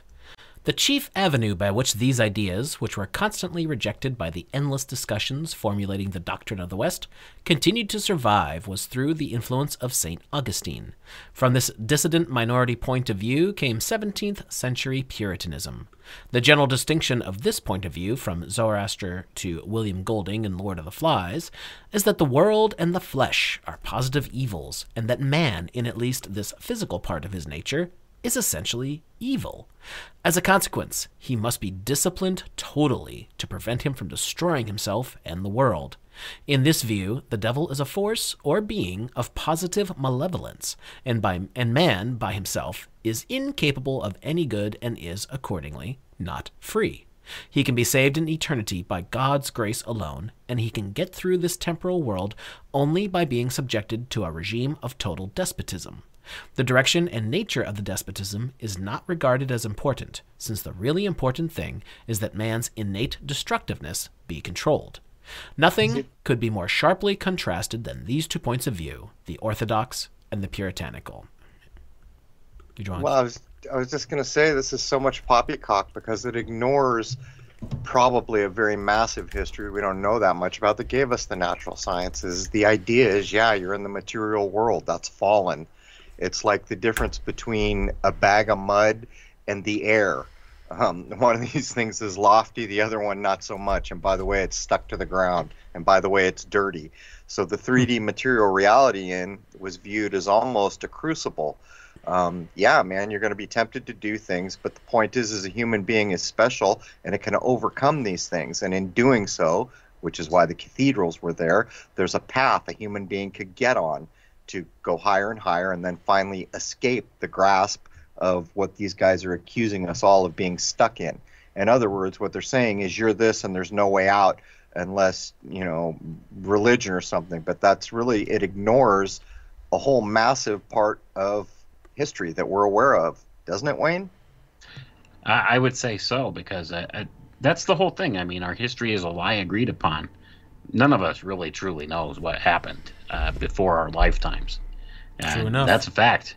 That's a fact, Jack. So, I mean, you could maybe talk to some, like your grandparents or something. I could maybe know a couple things from stories my grandparents told me about what those times were like.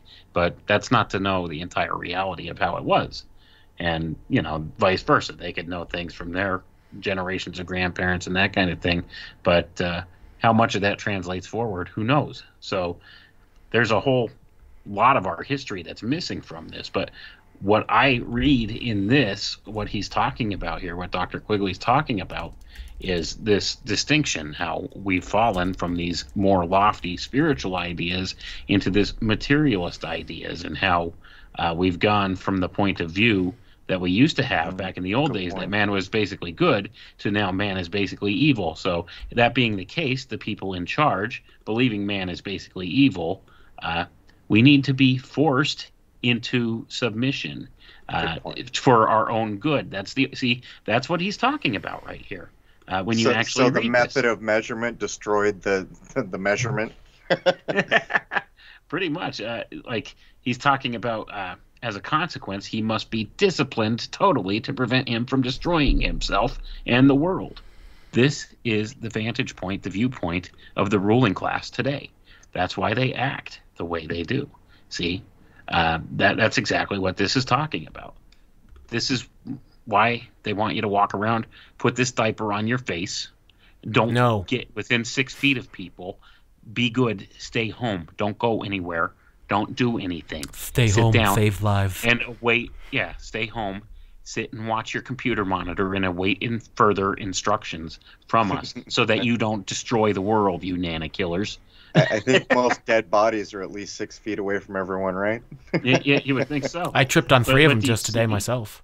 All right, well, we're over time. You better burn through the Orthodox and Puritan views at least. Yeah, let's do that. So the Orthodox point of view, according to Dr. Carol Quigley, evil is absence of good. Man is basically good. Man is free. Man can contribute to his salvation by good works. Self-discipline is necessary to guide or direct. Truth is found from experience and revelation, interpreted by tradition. And the Puritan point of views. Evil is positive entity.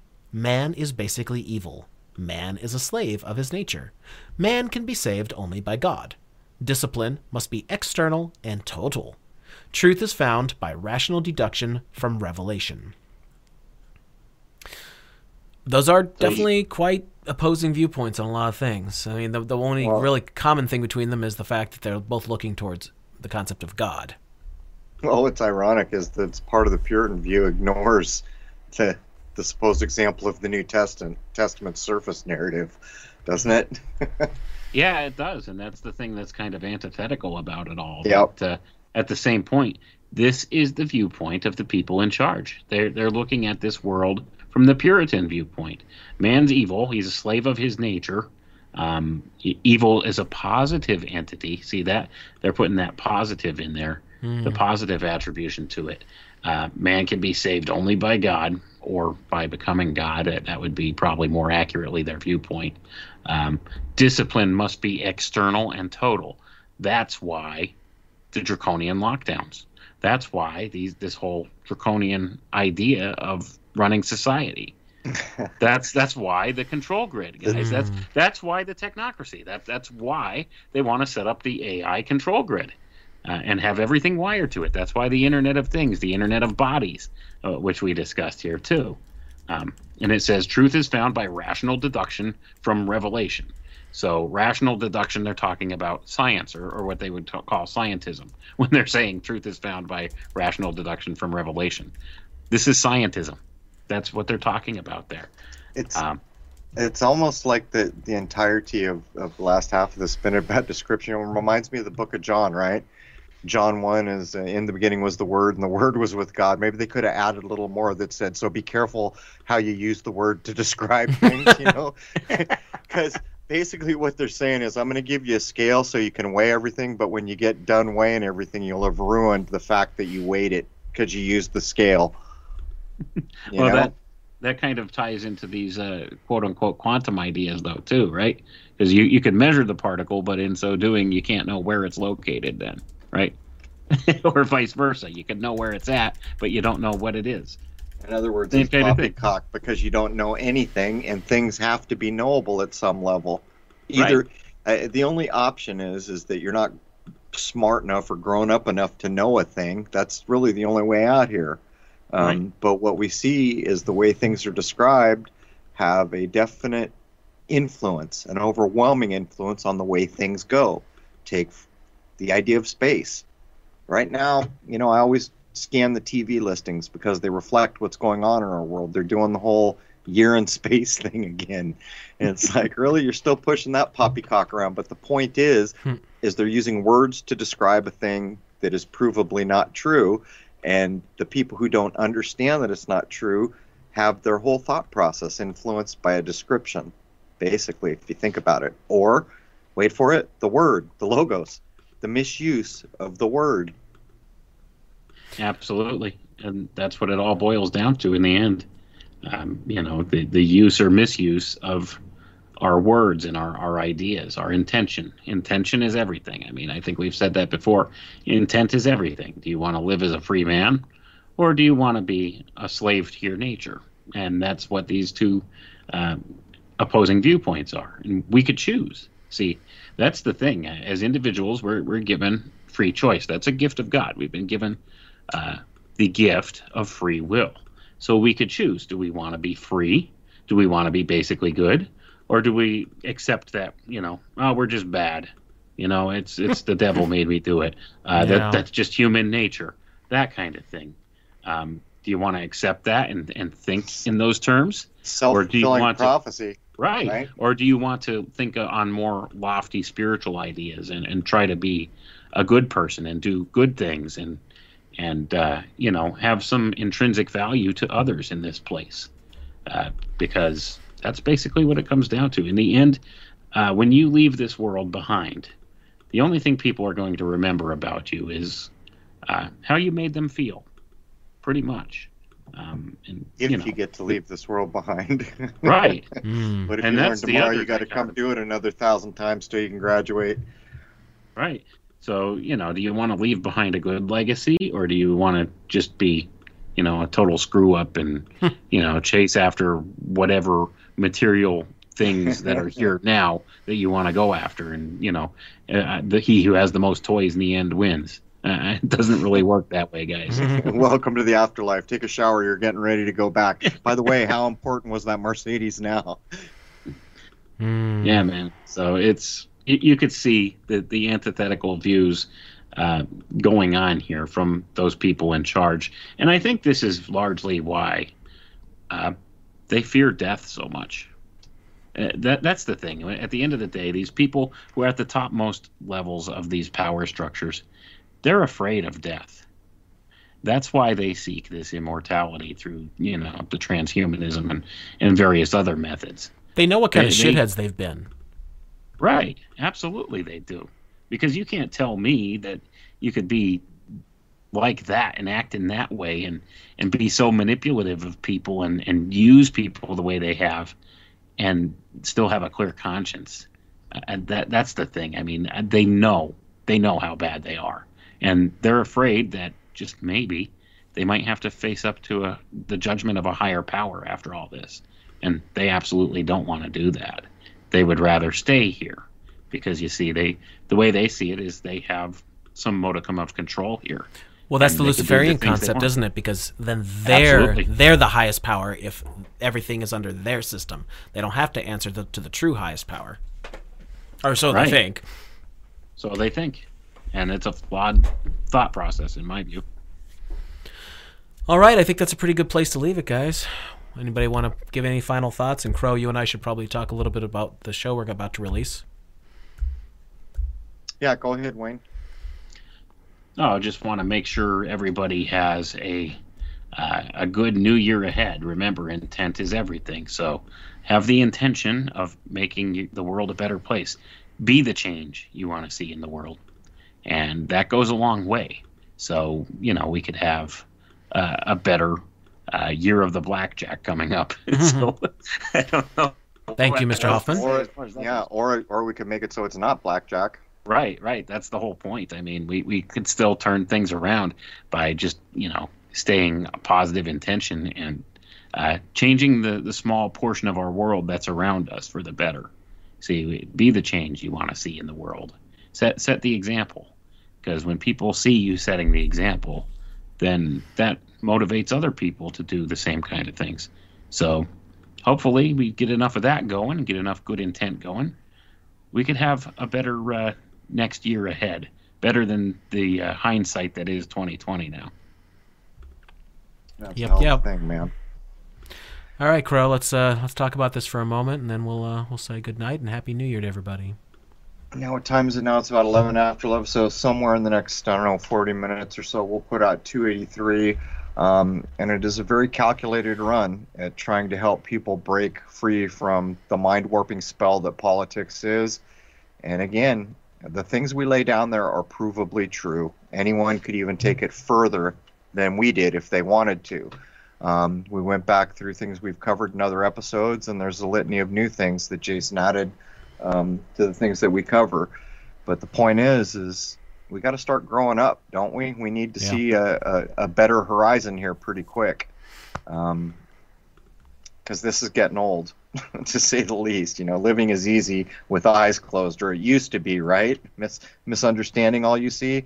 It's time to quit misunderstanding so many things. Yeah, no, I totally agree. It's interesting. Somebody just put in the chat here, let me see. Hillbilly Hebrew. Does anyone sense that there's a component of what's going on in the world that may contain a panic in the elites due to their knowledge of an incoming natural phenomenon and they're scared shitless? I don't know if it's a natural phenomenon, but Crow and I have talked about this multiple times, actually, that there seems to be some element of, like, they're jumping the gun. Yeah, they're pushing too much too soon. Now, granted, most of the sheep have completely got along with it, and they've been fortunate in pushing their plans. But it was a gamble, I think. We'll see. It's always a gamble. You can see it when you learn to get a little higher sense of understanding. And I told you two places. Go back and look up that Mary Tyler Moore clip from, I think, the 70s, where they're singing the Paul McCartney tune, With a Little Luck we can make this whole damn thing work out. Watch the jerseys. Watch her hand motion. And they're basically saying, look at the George Bush 2001, 1991, I think, the New World Order speech Bush gives. He's saying, we've got a chance, we've got a shot. This isn't a done deal yet.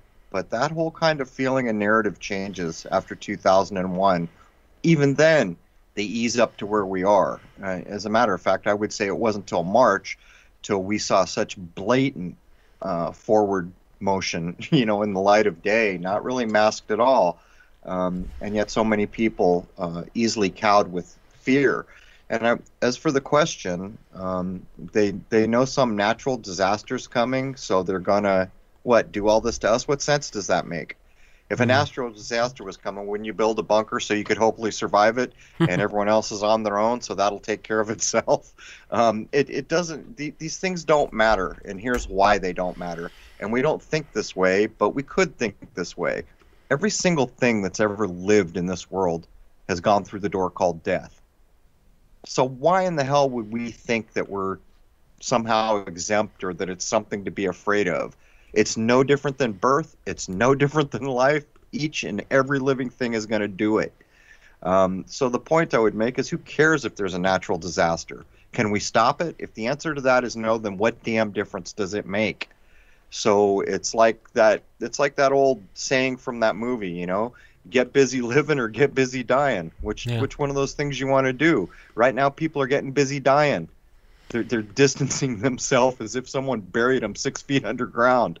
Their auras can't intermingle. The communication at the kind of quantum-ish level that human beings used to have, that's been kind of erased temporarily here. My point is what do we have to be afraid of, really?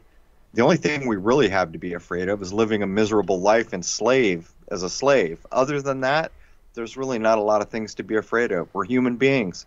We go on, and even if we don't, that doesn't matter, because every flower, every rose, every cat, every bunny, every person, they were born, they lived, they died, and that's happening to each of us. So I would just say, what's the difference? Crow, do you want to answer the question I put in the chat there? And while you think about that, who is the author of the Spagyrix book that you're always referencing? Which book are you always referencing? I'm not sure. The basic Spagyrix book, which is The Alchemy of the Plant World, would be it's Manfred Junius. I hope I'm not mixing two guys together. The name is definitely Junius. I want to say Manfred, but now I'm kind of feeling like I'm pulling from two different alchemical sources. So the book is Spagyrix by Junius, because every time an alchemist gets to a certain level of mastership, they usually take a Latin name. That's the book, and it's wholly about what equipment you need and what you need to know to start doing basic alchemical procedures within the plant kingdom. But the whole point to that is everything you do in a beaker or a hermetically sealed container can be applied to you as a human being, and that flies in the face of everything we just read. That's the whole point. The reason those processes exist is for the same reason there was a St. Christopher holding a baby Jesus in the front of every cathedral, because it was a path a human being can take to get away from the low 3D state we're in, basically. Oh, I see, you just posted it here. Question: I used to follow the hardcore punk bands in the mid-'80s, and what band were you in, Crow, and what bands did you like to know? Actually, I started in the 70s. By the time the 80s got here, it was pretty much new wave. I guess there was some of it still around. The bands that we listened to back in the day when I was in my band were things like The Damned. A guy that was in my neighborhood had a girlfriend who managed a record store, and we got a version of God Save the Queen before it was released in this country on 45, I think. One of the early things was Mongoloid by Devo was another thing we got our hands on. And then it was just the typical stuff. We went through them all, the Ramones. Locally, where we used to play, there were things like the Crawdaddies, Black Flag. We actually almost opened for Wall of Voodoo, but this other band beat us out. What were they called? They were called the Penetrators. That was a local band. But that too was a construct, right? In the same way, you know, I have my little safety pins on my jacket because I was brainwashed. It wasn't organic. It was put together. The Sex Pistols were fake, as the Beatles were fake. And then they replayed the same game again with Nirvana when grunge came along. That's just a different repertoire of the punk idea reestablished to bring down the vibe. You know, when all the garish colors of the 80s were ending, all of a sudden everything went very earth monotone. Man, there was no joy left in that party, and it's been that way pretty much ever since. So I would just point out that it's all a construct. Grunge was there to destroy the party of the 80s. Yeah, it was sad. It was unhappy. Mm-hmm. You know, I'm not, whether you like the music or not is irrelevant. You know, I still listen to a lot of the bands. I just don't view them. The difference is back then I thought they were like rock and roll gods or something, and I can never view it in that way. They're just dudes. And by the way, had Jason been raised from birth with everything he needed to be a rock star, he could have been Jimmy Page. Many people could have been Jimmy Page if they would have been given the support that put those people where they were. It's nothing special. And the point I would make is, what would be a world where if things organically bubbled up? Wouldn't we end up getting better than we've had? Because there wouldn't be this idea of 440 or 432, or we're all going to sing about drugs this decade, or we're all going to sing about anti-war. It would be individually what's important to people, and things that stuck to the wall would actually have merit and value. And that's not what we've had. We've had constructs that we've bought into and worshipped, by the way, and that too, worshipping the Beatles is another form of spiritual assault.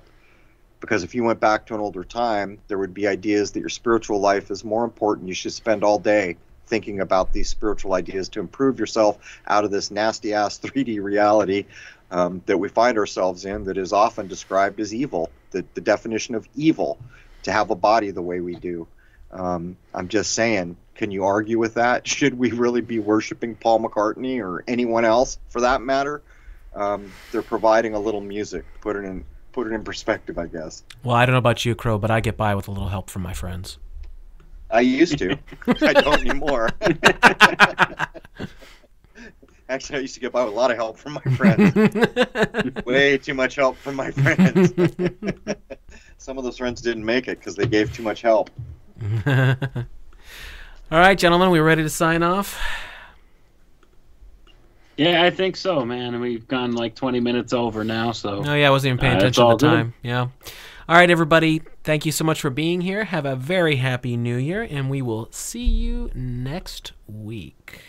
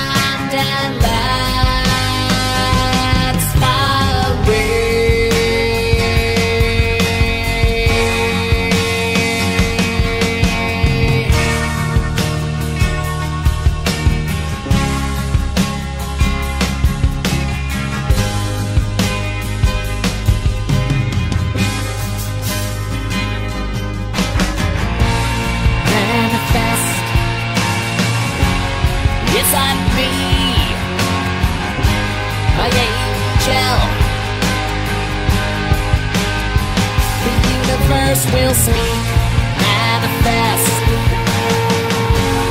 This I be, my angel,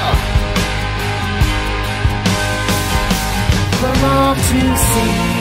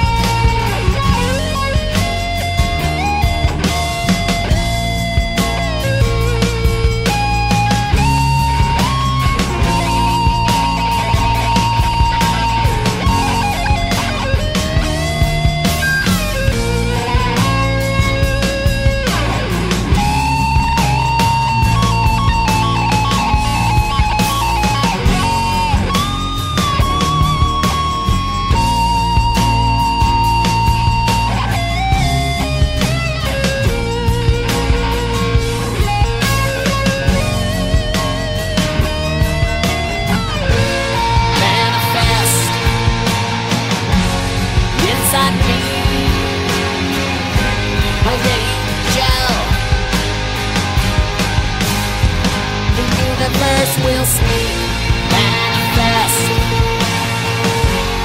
Yes, I need my angel for all to see, manifest. Yes, I need my angel. The universe will speak, manifest. This I need, my angel, for all to see.